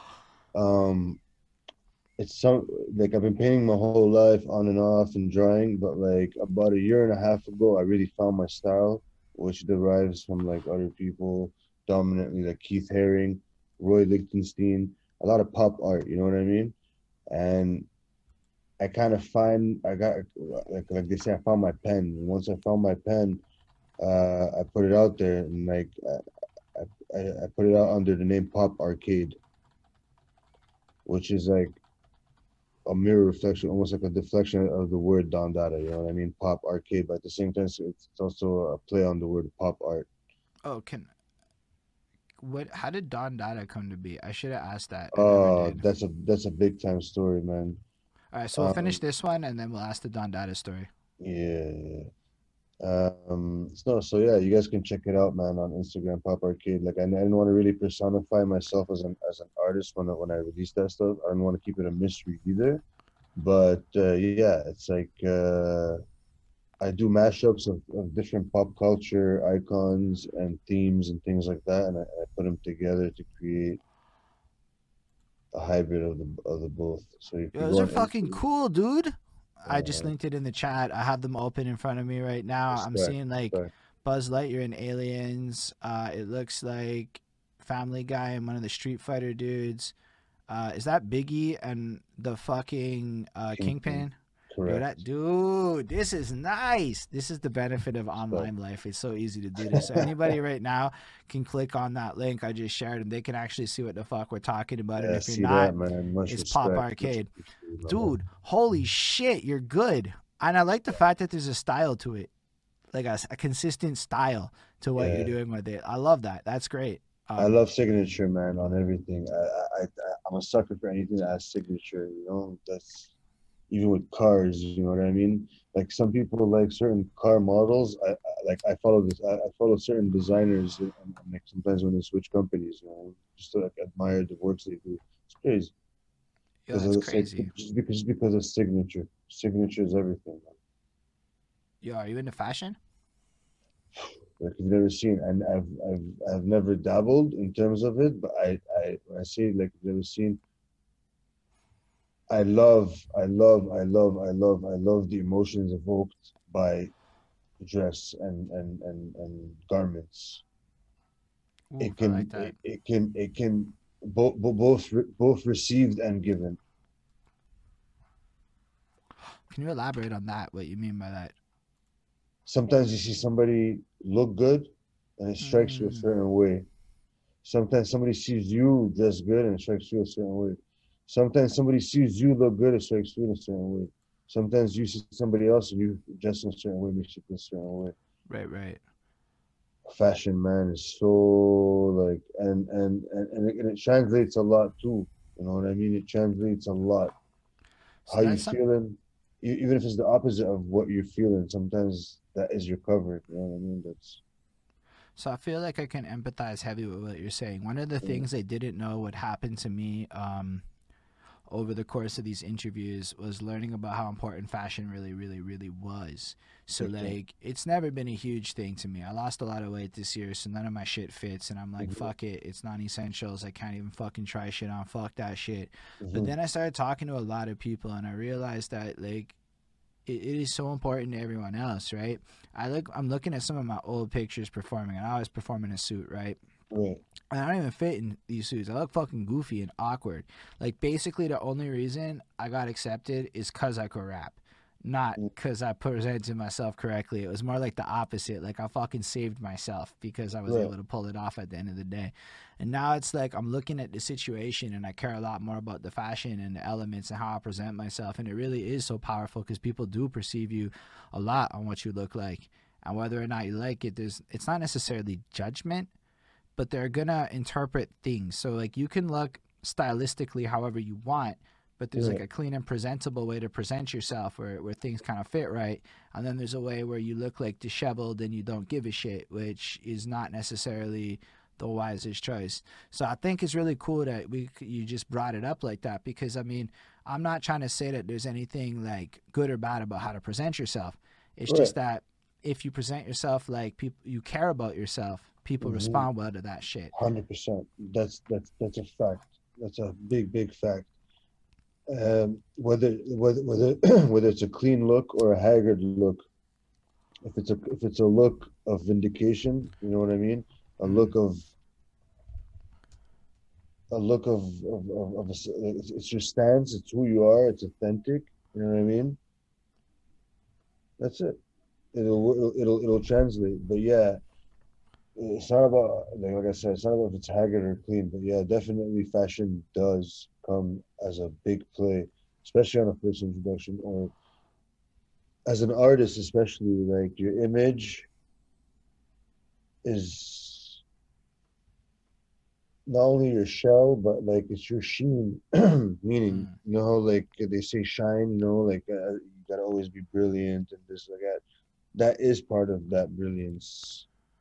Your shell, your cloth, your cloaking, your what you have on. You know what I mean?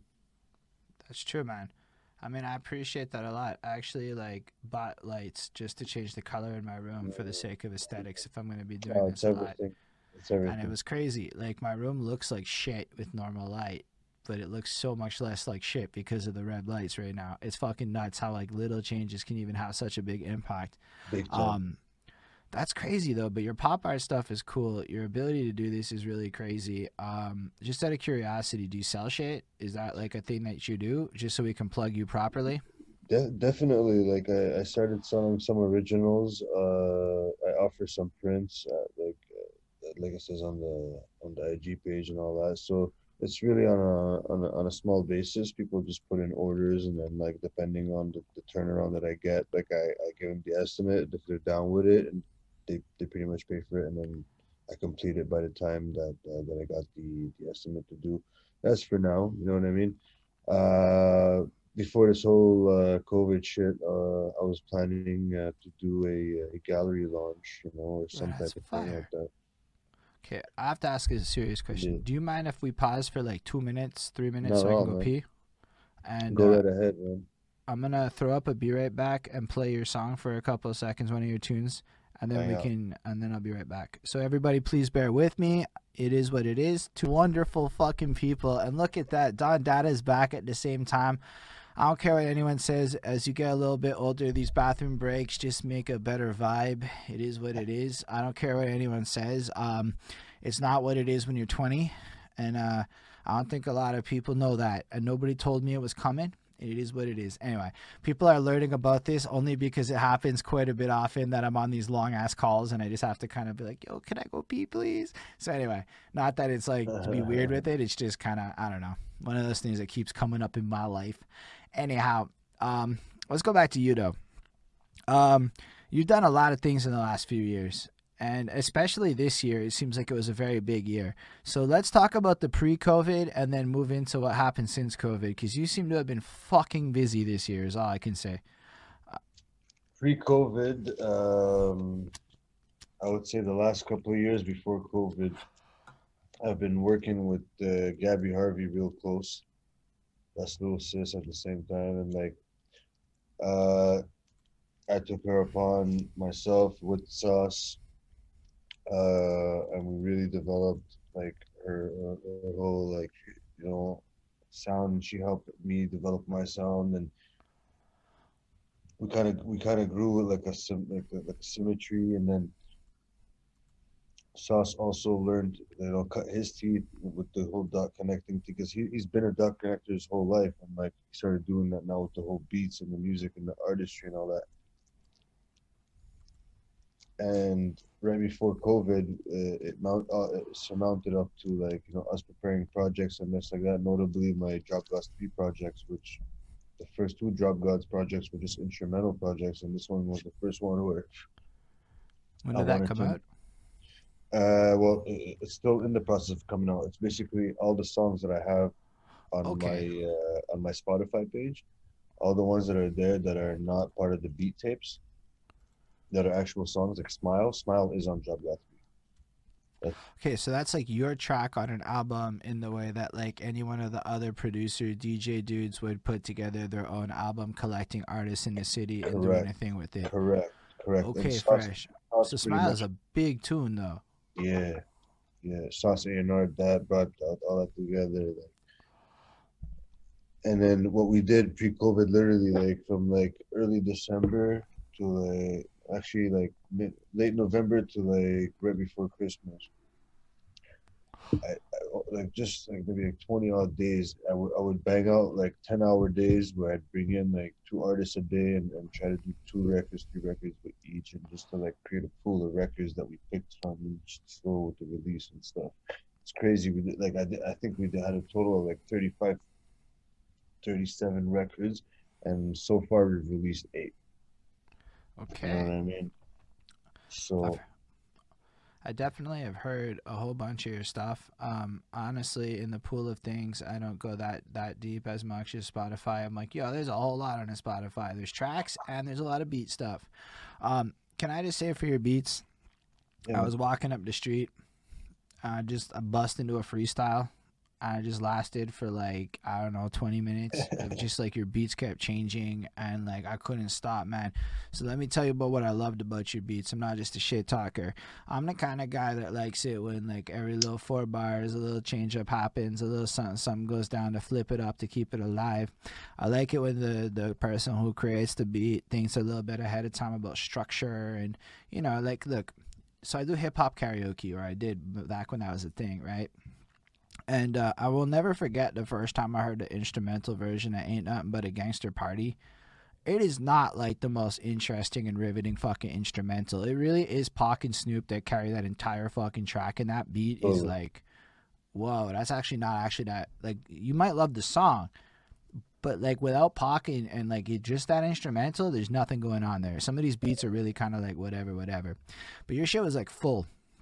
I know it's versatile. So I noticed that you released them in groups of three, for the Yeah, most part. There was also yeah, some singles I saw, and I like the fact that each of these groups of three seem to be kind of set up to represent particular sounds or vibes correct, or styles put correct. together. I like your techno shit a bunch. That one was fun as fuck. I don't know if techno is the right term. I'm terrible with that. I They know all what get you mean. mad at me. No, but yeah, it's a loose term still. No, So yeah, why don't we talk a little bit about like what you're doing with that and why 3 tracks and a few of these choices you made and what you're actually hoping to do with these beats and stuff.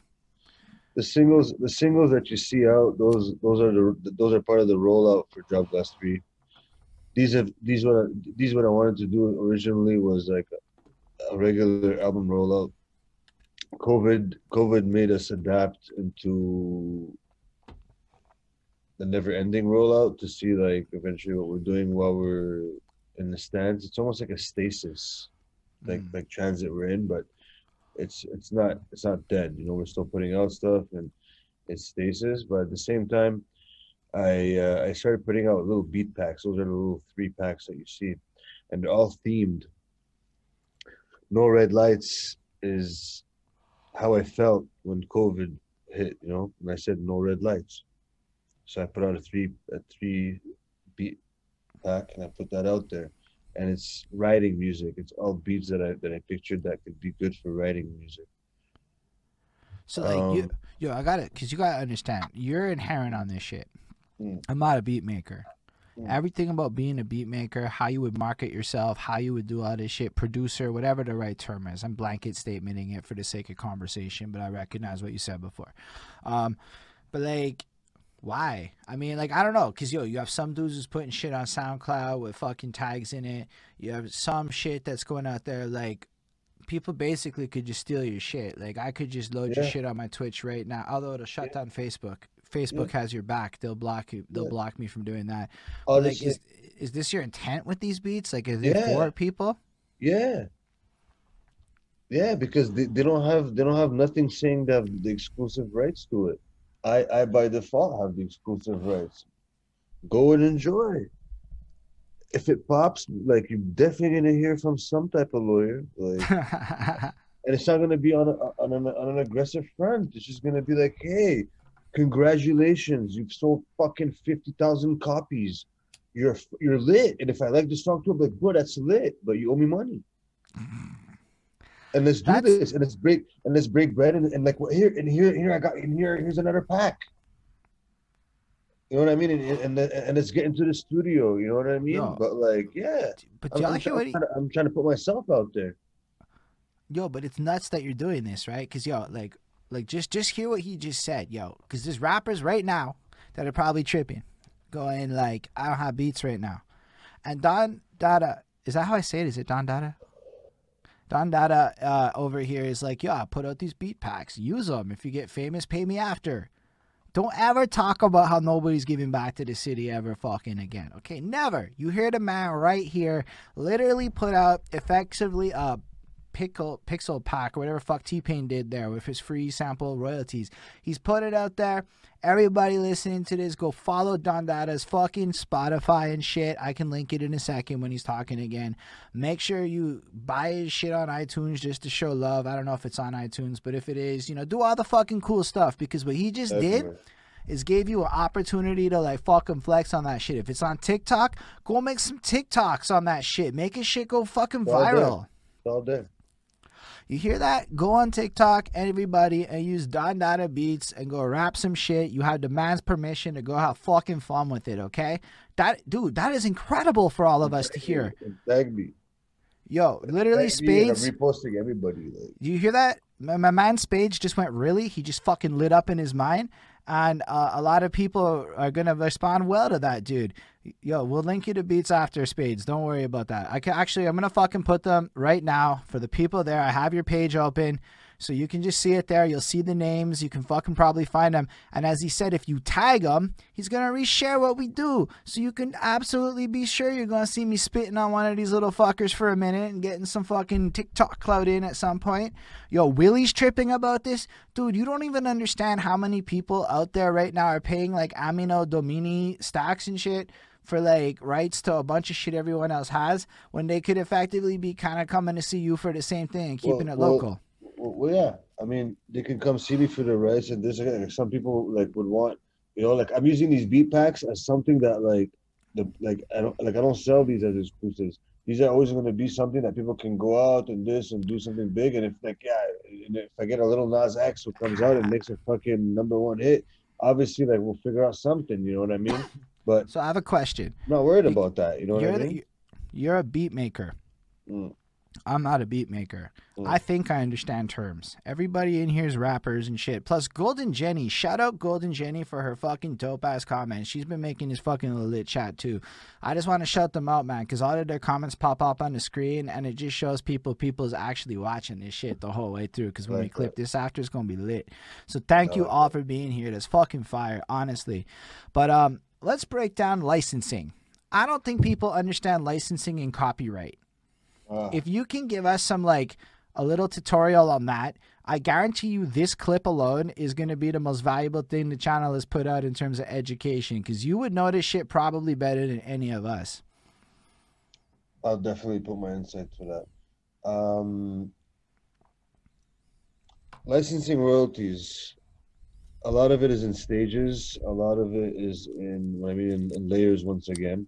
The first layer meaning you pay already what you do, which is what you think is free, is you paid it for the disclaimer on TikTok to use what they already paid other distributors to have the music on there, to use the music. You can spit on it and it's free and it's no problem. You go viral with that thing, we don't mean nothing. You know what I mean?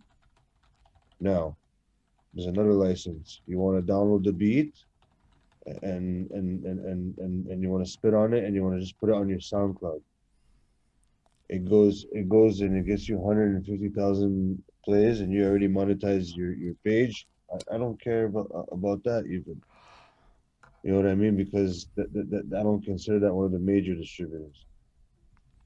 But if it's something you're gonna go and you're gonna drop on, say, Spotify, Apple, this like that, that's a licensing fee. Mm. But then if you want to make it part of your project now, like it's something that it's not like you're saying remix. It's not like you're saying because I titled these pieces. You know what I mean? You would in order for you to put it, it would have to be the remix. You know what I mean? And I'll just So hold approve up. it. I can go through and I could take one of your songs right now, theoretically, and put it on Right. Spotify if I title it as a remix, and you can approve that and say it's all good in the hood? I'll tell you why. Because you're connecting me, my profile on mine, and I'm sharing the royalties with you. Amazing.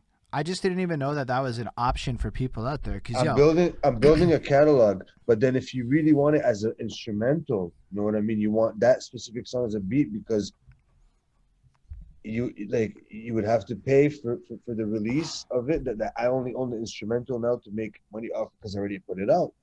You know what I mean? It's already out, the beat. So I'll make all that and you're buying me out of those rights and which I don't relinquish publishing, but you want to buy me out of like say the Spotify like that. That's a whole other scenario out of the streams and this and like that because you wanna put it on because your profile and stuff. But no, something I'm out here to work with people, man.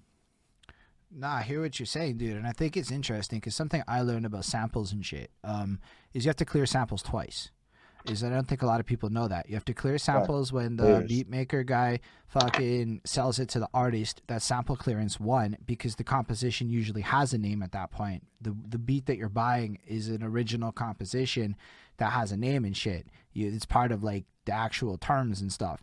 Then when you release it as a song, it's a new thing because you've now So added a whole layer. So now the sample owner has to go through the clearance cycle a whole second time or whatever, that whole shit, to get your 100%. recording of the track out.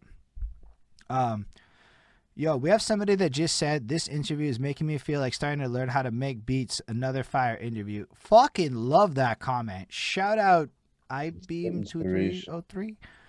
That's fucking dope, dog. That's a great moment here for us. That's all I'm trying to say. Dude, that's so fucking nifty that like we're like talking about this. This is my favorite part of these interviews is this kinds of conversations. So what is publishing? How would you define the publishing? That's the master's one, correct? That's when you own your master's publishing.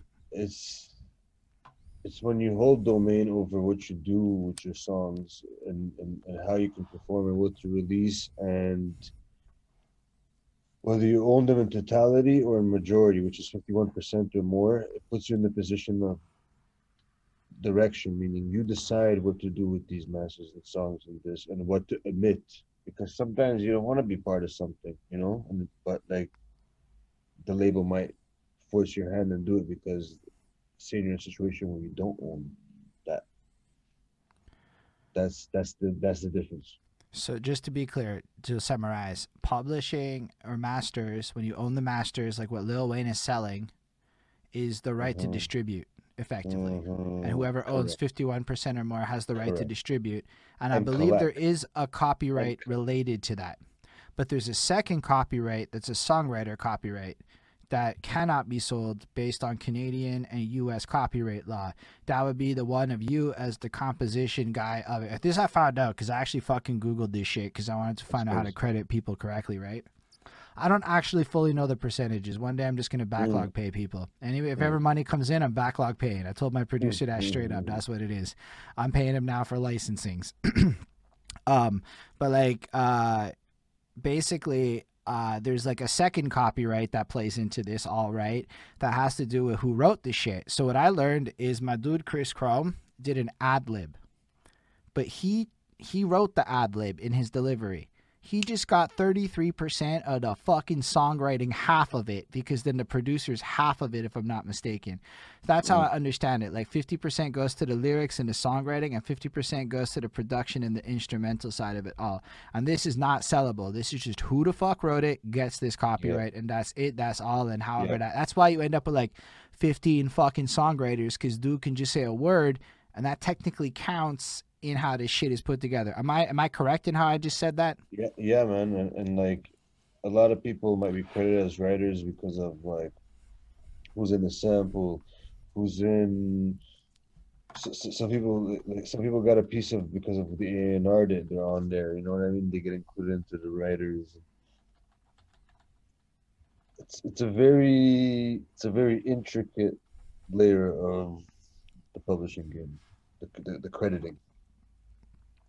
I just think it's worth people, like, I don't know, just know that it is complicated.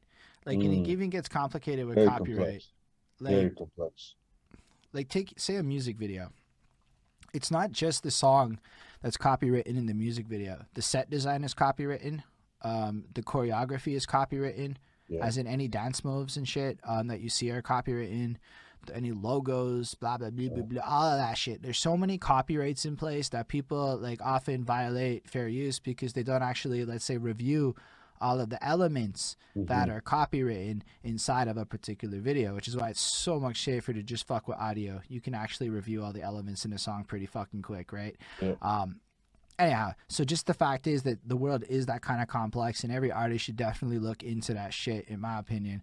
But it's also important to understand that stuff, because dealing with a guy like you, this is basically like your fucking bread and butter at the end of the day, is these kind of licensing agreements and how 100%. all this works. 100%. All I have to say, the man is giving out basically free beats for you to use, which is fucking amazing and such a like a great thing. And We make money together, you know what I mean? Like when you guys upload these things and you link me, I see it. You don't link me, that's when I'll send you, be like, hey bro, link me. Like I'm not out here, be like, what the fuck, take it down. Link me. Then if you don't link me, then we'll take it down. But like, you yeah. put up something like a remix on the beat, you write down data, like this song, blah blah blah, remix. So we have a And question from the audience. So I want to get back to that because I love what you're doing, dude, and I have to give you even more flowers, dude. You fucking blowing my mind. But we did get a question from Algo Cerise, and it was based on like if somebody's inspired today and now off of this interview to get started in the world of beat making, what would you recommend them to start using, and how would you recommend them to go about it? Honestly, like anybody else would have like started by telling you like what program to use and this like that. That you'll find out on your own, like on YouTube, what to do and all this. But I'll give you something that they won't teach you on YouTube and they won't teach you in any like engineering school or anything like that. Dissect what you want and what you like, what makes you tickle. Dissect what makes you tickle in music. Find out what that is and make sure you can replicate that.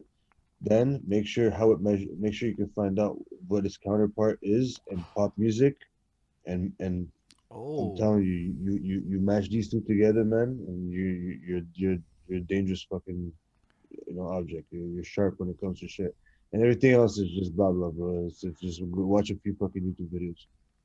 so if I understand your answer correctly, because Algo Cerise followed up with what tool? It's that you'll find the tool for you by looking online. There really isn't a one answer fits all. It probably depends on your goals and what you're trying to do. And honestly, here's the thing about tools. I use Reaper because it's $60. So if you can beat that anywhere, I don't know, but it's $60 for Reaper, right? So like in my opinion, if Reaper does the job and it's 60 fucking dollars, why are you gonna spend more money until you're like real Exactly. committed? If you know there's an ROI, look at other shit. Also, I believe Pro Tools offers a 16 track basics for free. And so basically everybody's doing the same freemium game now, right? I'm sure Ableton's fine because she has Ableton, but at the end of the day, it's going to be a matter of learning your tool. Like all of these things are programs, so I've never really got that deep into production, but I do work for a software company, and at the end of the day, this shit's just fucking software. So every Right. software has its own unique interface because copyright, they have to, and everybody lays shit out uniquely, slightly different, but in a similar way. And effectively, it's just sitting there and it's taking the different tools, going on YouTube. How do I insert? And Ableton's a big name. Ableton is a big fucking name. So there's tutorials all over for that. What tool do you use though? Because the peeps want to know. Man, I've been through them all except one. I haven't been with FL Studio, like Fruity Loops at any point, just because its interface never just wired in.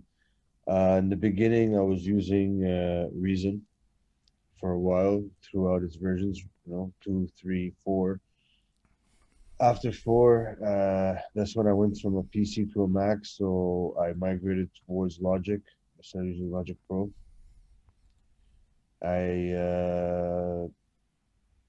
since then, like I kind of played around with like Ableton and other people's rigs and things like that, but always fell back on my Logic setup always for some reason.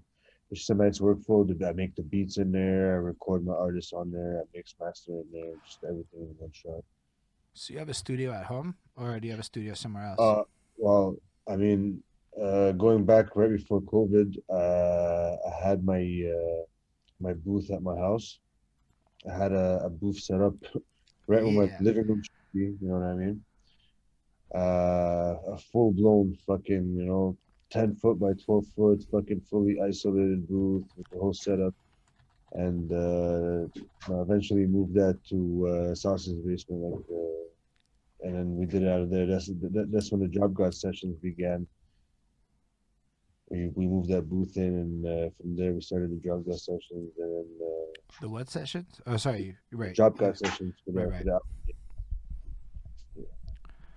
So, do you use any samplers or drum machines? Is something Willie Scandals would like to know.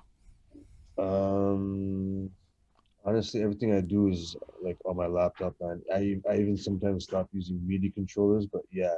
And when I started using workstations, which was like analog keys. I've definitely used drum pads. I've definitely used MPCs. I've used there's like kind of like Chinese made samplers. Like I don't even think they're probably even a known brand or anything like that. Where you kind of load like SD cards and stuff inside and like start pressing stuff around. And I've dabbled with stuff like that, but in terms of workflow, I always revert back to like my laptop, man. Like Mm. I've had like 8 hour flights where like I'm insomniac, like and everybody's passed out like from 2 a.m. to 8 a.m. I'm going through three tracks on my headphones, So Ooh, that's an I didn't have, interesting yeah, I question. didn't have space for MIDI keyboards or anything like that. So I love what you said about that because it's actually again back to it's like a utilitarian approach. Like what's the simplest and most effective way to make it happen? But I love the fact that you were willing to try out and use all the different things that were available to you, right? Like that's also very fascinating. What about like headphones for folk? What would you recommend as a budget friendly headphone model people could rely on? I'm just asking for myself because I'm super into that shit. Honestly, I wouldn't be too well versed to answer the question based on a certain model, but from my experience, uh, if you go for Sony monitors in the range of like 40 to 70 bucks, I find those are bang for buck, big time. Okay. And a tad step higher from that would be like, the $150 to $200 range Sennheisers.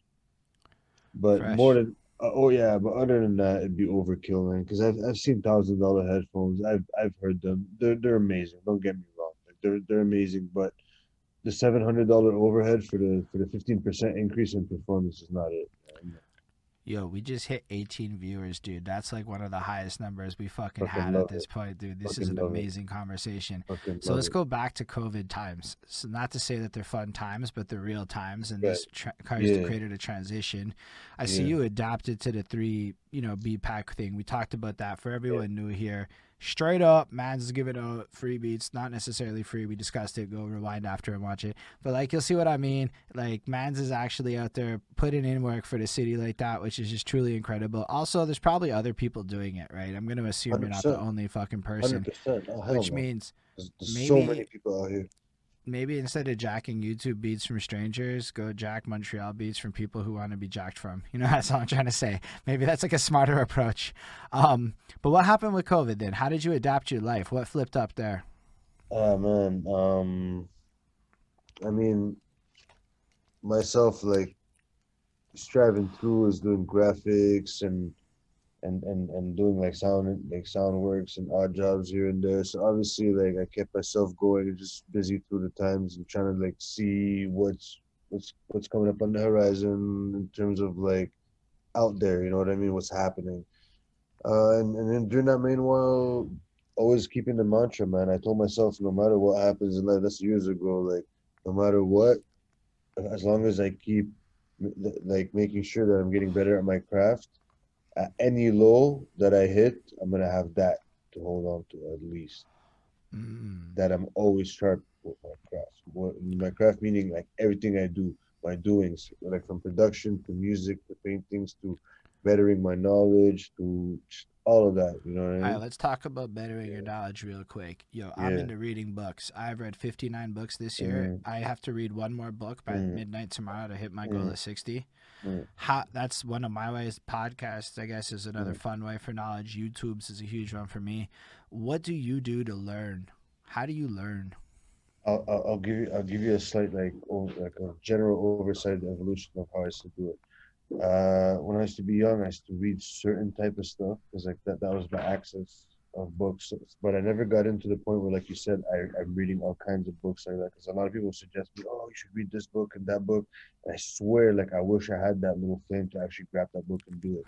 Cause sometimes I know it's a fucking dope book, but sometimes it's like I'll download the fucking 35-page PDF of like something like a publishing that I want and read about it. But where it really started back in the days is I kept Yahoo as my homepage, and back in the days, it had always like fresh headlines, and you can customize what you want. So I put like 4 or 5 general topics of headlines that I wanted, and every morning I would open up and log in, and I would read every single fucking article front to back. So basically like 20 articles, short written, all of them maybe like 1,000 words. So 25,000 words every morning, give or take. Yo, that's amazing. And then it evolves to like bulletins and forums and channels and things like that. You know what I mean? Honestly, I do know what you mean. I mean, I didn't read a lot of books my first year on the quest. It was slower. Hmm. At first I went from like YouTube. YouTube was a huge starting point, but then along the way I realized I prefer reading. It's faster, faster for me at least.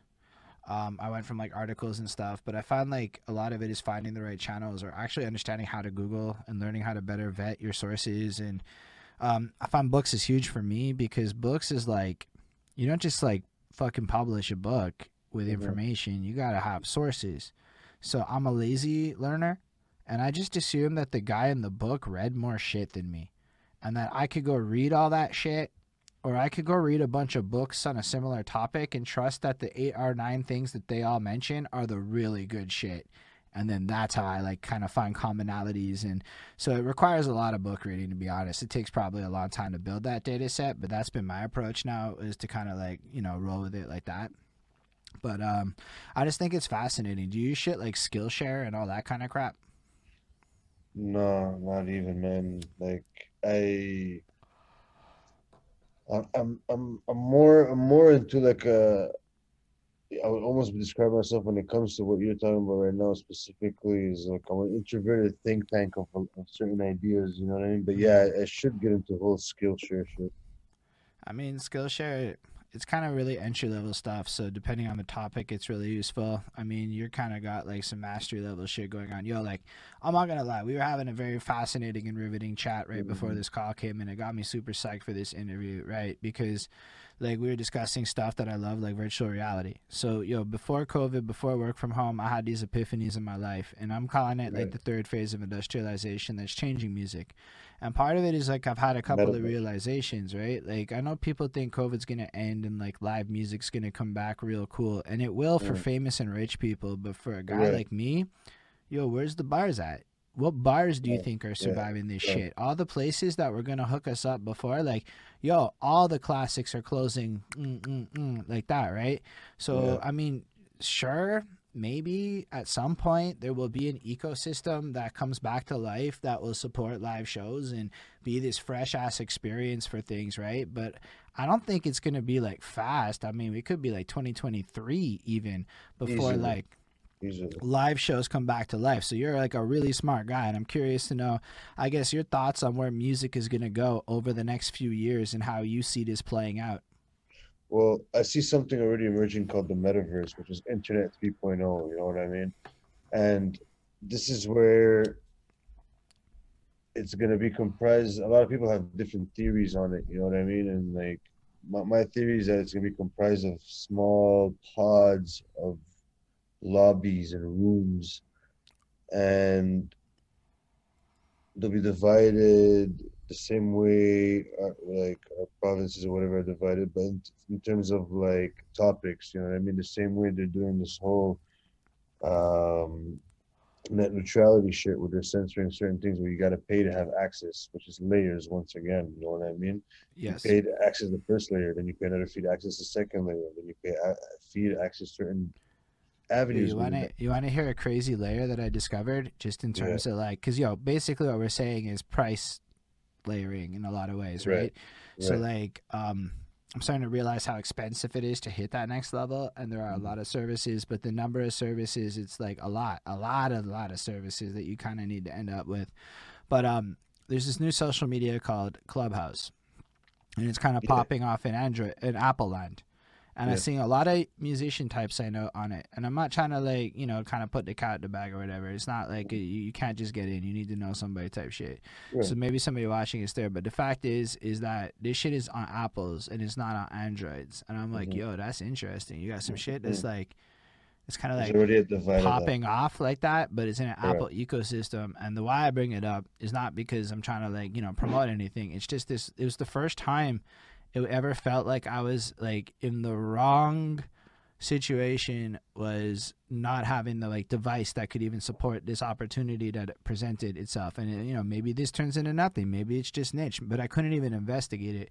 And that was like a layer where now I'm like, shit, now I think I need to get a fucking Apple product. Mhm. Oh man, what am I gonna do? Because what am I gonna do if that ends up being a huge thing? It's like you need Apple or you're missing out. And it's like layers like that. So I think it's cool that you're bringing that up, especially with the software as a service economy taking over fucking everything. Like in this idea of a metaverse where the internet's all connected and shit, right? I mean, my theory that I'm calling it is music as a service.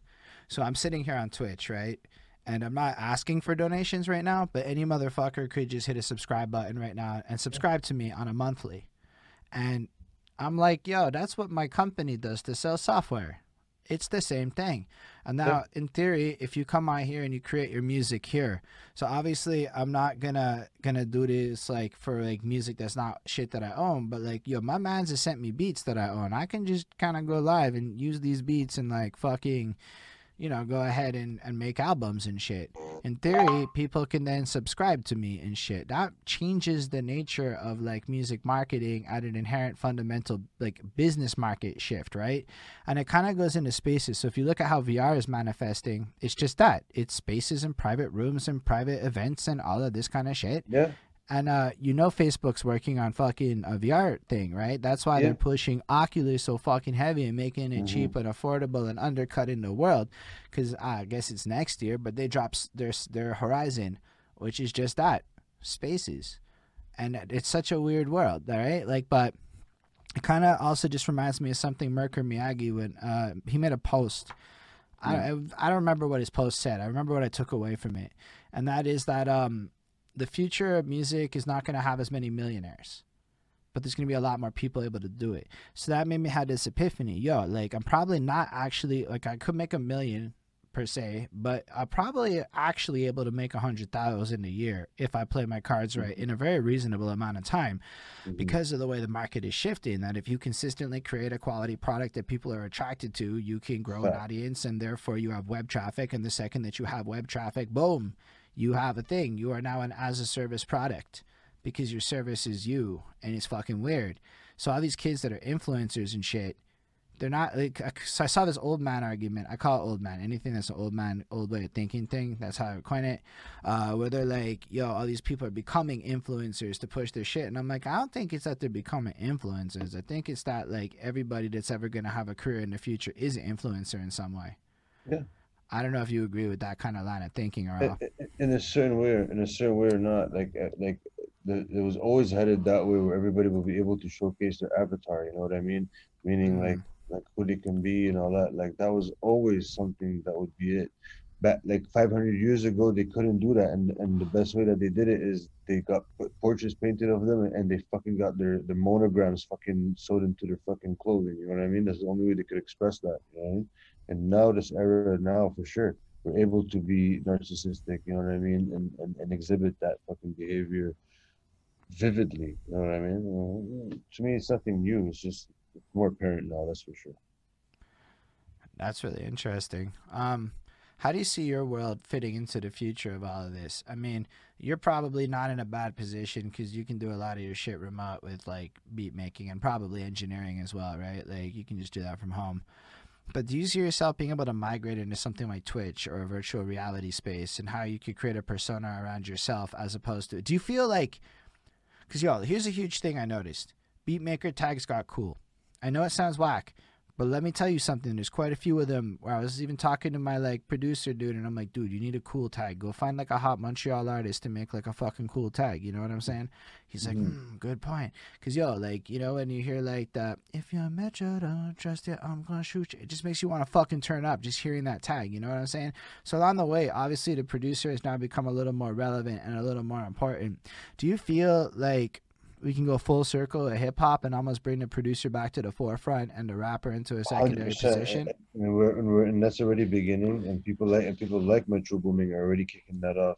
But the way I want to take it more is integrate that with the festival producer and put it together and evolve something out of the both, and create like a digital set where Mm, a live digital crazy set, and you create an exclusivity that like these sounds can only be heard ambiphonically through this room or lobby in the metaverse. Do you understand what I mean? And that's where you can charge or not charge, or you can say free show.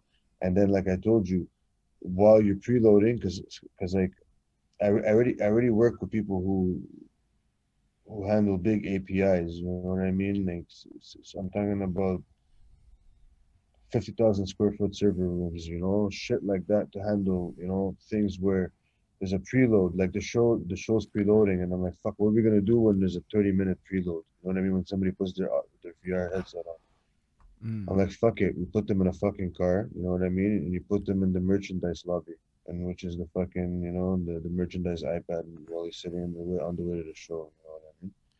And it loads, and actually like in a VR world, you're headed to a place, and boom, you pull up to the fucking arena. Then that's when you gain control of your joystick again. You know what I mean? And you head to your designated seating area inside that arena. And then Dude. and then you move your head around, and the sound is still ambient with your movement. So like the sound is technically coming out of those big speakers inside that show. Yo, y'all don't understand Imagine the like how possibility. big what he just said is. Yo, The I metaverse. do imagine the possibility. Look, anybody that knows me knows I'm a huge VR advocate. I went so far, and this is again not to plug it, but just to validate how deep I love it. I bought an Oculus, right? And then I went into Outspace VR and I did an open mic in there and I recorded that and we used that footage in a music video just so I could show rappers visually that this is a real fucking thing that can happen today. Yeah. Right? Is it good? Yeah, no, I still can't figure out how to deal with latency In its properly. infancy. It's in its infancy. That's why guys like Travis Scott did one of the most like displays, the best displays so far. He used the Fortnite engine to create his show, and like it was grandiose. You know what I mean? But like it's still on Mm, screen. It's still this. Even if you had a VR headset on, it's nice and all that. But I really want to take it to the level where like it's majestic. You know what I mean? And if it's fully immersive, and then that merch you buy and all that, like it's set up to your credit card, it's set up to all that, it's set up to your banking. Like yo, that merch you buy is exclusive merch that like time lapses. So like when you log on, you get to buy exclusive time lapse merch that's shipped to you the next day, thanks to Amazon or whatever. You know what I mean? you know what's even crazy is I don't know how much it's going to even need to attach to physical merch. And I'm saying that because I'm on Twitch over here, right? And right now, you can create custom emotes. So I paid dude on Fiverr, and I have 2 of them available now. We're working on getting the other ones ready. I don't know what they are yet. But motherfuckers who subscribe to my channel get the exclusive rights to use those emotes anywhere on Twitch. Okay. So, like, basically, people can pay me money right now to use digital stickers that are exclusive to an active subscription on my account, which is fucking nuts when you think about it, because it ties exactly into what you're saying. And here's the thing. I didn't think this shit mattered to me. I didn't. Until I'm in the chat and motherfuckers are using the fucking sticker and I want to use the sticker. But then, yo, my homeboy Lamef has a fucking cool one. And I like his little mic drop one. And I'm like, yo, I want to be able to rep Lamef's channel over there and shit. And I'm just sitting here going, bruh, like my shit's a knowledge nugget. It's a little gold nugget with a cap on that says knowledge on it, right? Like Spage just used it in the chat. So like the fact is you can kind of, so you can kind of build this. And this is basically the infant stages of what you're describing a futuristic model of. Yeah. So I want to just like tell people that you are fucking tapping in to some core shit right now, because the truth about the world of video games that people don't like to admit is that the gamers on the internet who make the videos and have hundreds of thousands of views are a small percentage of the millions and billions of people that are the actual market. And the actual market determined that microtransactions and vanity wins. You know how you know? Fortnite.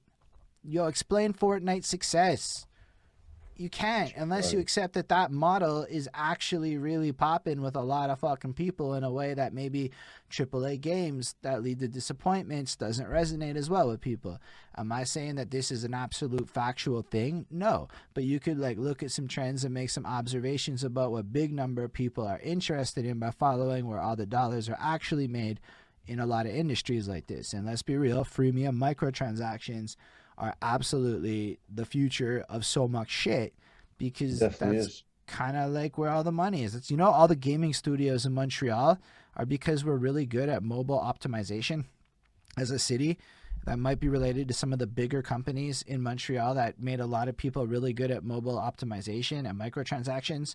So a lot of the bigger named game development people like Bethesda and all these people, they really opened up shop here to leverage our ability to do conversions on microtransactions. And that's why a lot of these people opened up shop in our very city. So even our city is tied into this whole world of microtransactions and merch. It's actually a very Montreal thing, you could say, just based on that. Not necessarily exclusive, but it actually ties into where our software side of the world is on. Anyhow, I got off on a bunch of shit there. I mean, nobody fucking, like, it's not like my girlfriend does not care about this shit, okay? It's not often I actually get to talk to somebody who can, like, you know, like, care, you know? Anyhow. Oh, bless. But that's fucking dope, man. I really appreciate that. I'm glad you had me over, man, on that shit, man. I'm glad we did all this, man. It's pretty fucking dope. That's real cool. I feel like I'm definitely not sure where to take this conversation, which means it's like a good organic place to, like, you know, maybe, you know, if you have any final thoughts that you want to share with the world and anything like that. No, man, it feels, we burnt that to the filter, man. I like that, man. That, like a good split rotation, you know what I mean? Fucking love it. I mean, my dream is always to break 2 hours with this shit, because that's a good, juicy conversation. Oh, we wow, over 2 hours. I just seen so that. We did that. We fucking good. Like the live is a little longer, but we at 2 hours 20 from about when we started, which is still fucking proper. I think you shared a whole lot of knowledge nuggets with us. You shared a lot of interesting things, especially about just leveraging the opportunities and resources around you instead of worrying about it, which is big facts. Oh, one more actual question. Yeah, man. Mobile app beat making programs. What are your stance on that shit? Honestly, man, I've seen like some kids do genius shit with it. I'm not against any type of tool then that gets you to the final result. But no, honestly, on a personal level, I never fucked with any of that. Like just because of a workflow thing, it's one more thing. I gotta output, ship it to a thing, and then continue from there. So it's like, just be efficient with it. Yeah. And you got shit that's working for you, so why bother with, like, you know, I feel that. There you go. But yo, again, man, thank you for being here. Thank you all for watching too. It's fucking cool how many of you stuck around Definitely for this long, yo. It's super crazy. encouraging for us, like, to keep going when we see that kind of shit. Seeing the chat stay lit like that. Shout out all of you there. Like Algo Cerise, I saw your comments on reading. It just didn't really fit into what we were talking about, but I saw them. So big ups for lighting up the chat. Everybody out there is super fucking cool.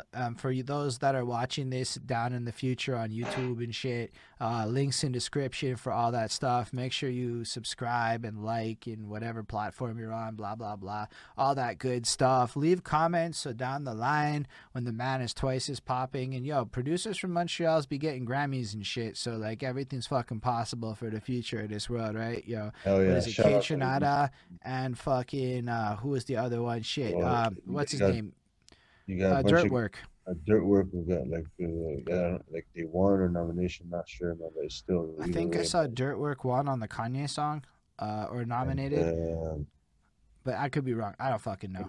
you got Young Either way, Troy also. You got a bunch of other guys, man. Yeah, but notably Kitchenada, like honestly, like on a heavy level, he's really elite.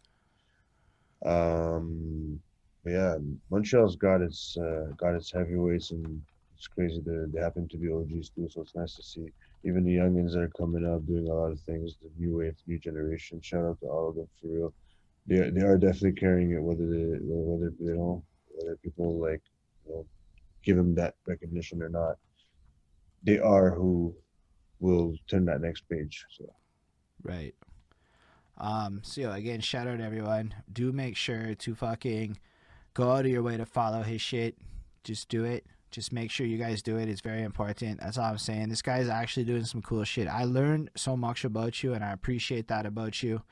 yeah, man. Um, and I would love to have you back again in the future for sure. I mean, Likewise, I know you got a likewise, lot of life to live in. There's a lot of money to be made in your world, and I look forward likewise. for you sharing. Because yo, you are so liberal with that knowledge, dude. You're exactly what the fuck we want on here. And you know what? A lot of people were like, "Bro, you fucking making moves." I saw 3 people share this shit when they Mm-hmm. saw the live on Facebook, Mm-hmm. dude. So like, yo, you have a fucking influence out there that's remarkable. More people need to know your I'm name. Is all humbled to I'm hear trying that, to man. say. I'm humbled to hear that, man. And yo, we definitely gonna be telling people about your fucking Twitch moves down the line is all I'm trying to say. On that note, I do want to just give a special thanks to my patrons, Ismail Gadamsi, Chris Prado, Jonathan Barnes, DJ Black, Hurricanes, Linda Williams, and Scribble. Dope, support what we do. If you do support what we do, patreon.com/behind that suit. And give there, and that would be real cool of you. Or if you're on Twitch here, that would be cool of you. I don't know. I'm just saying it for all the platforms. Anyway, thank you for being here. And on Twitch, we're going to go ahead and raid somebody, but live long and prosper, everyone.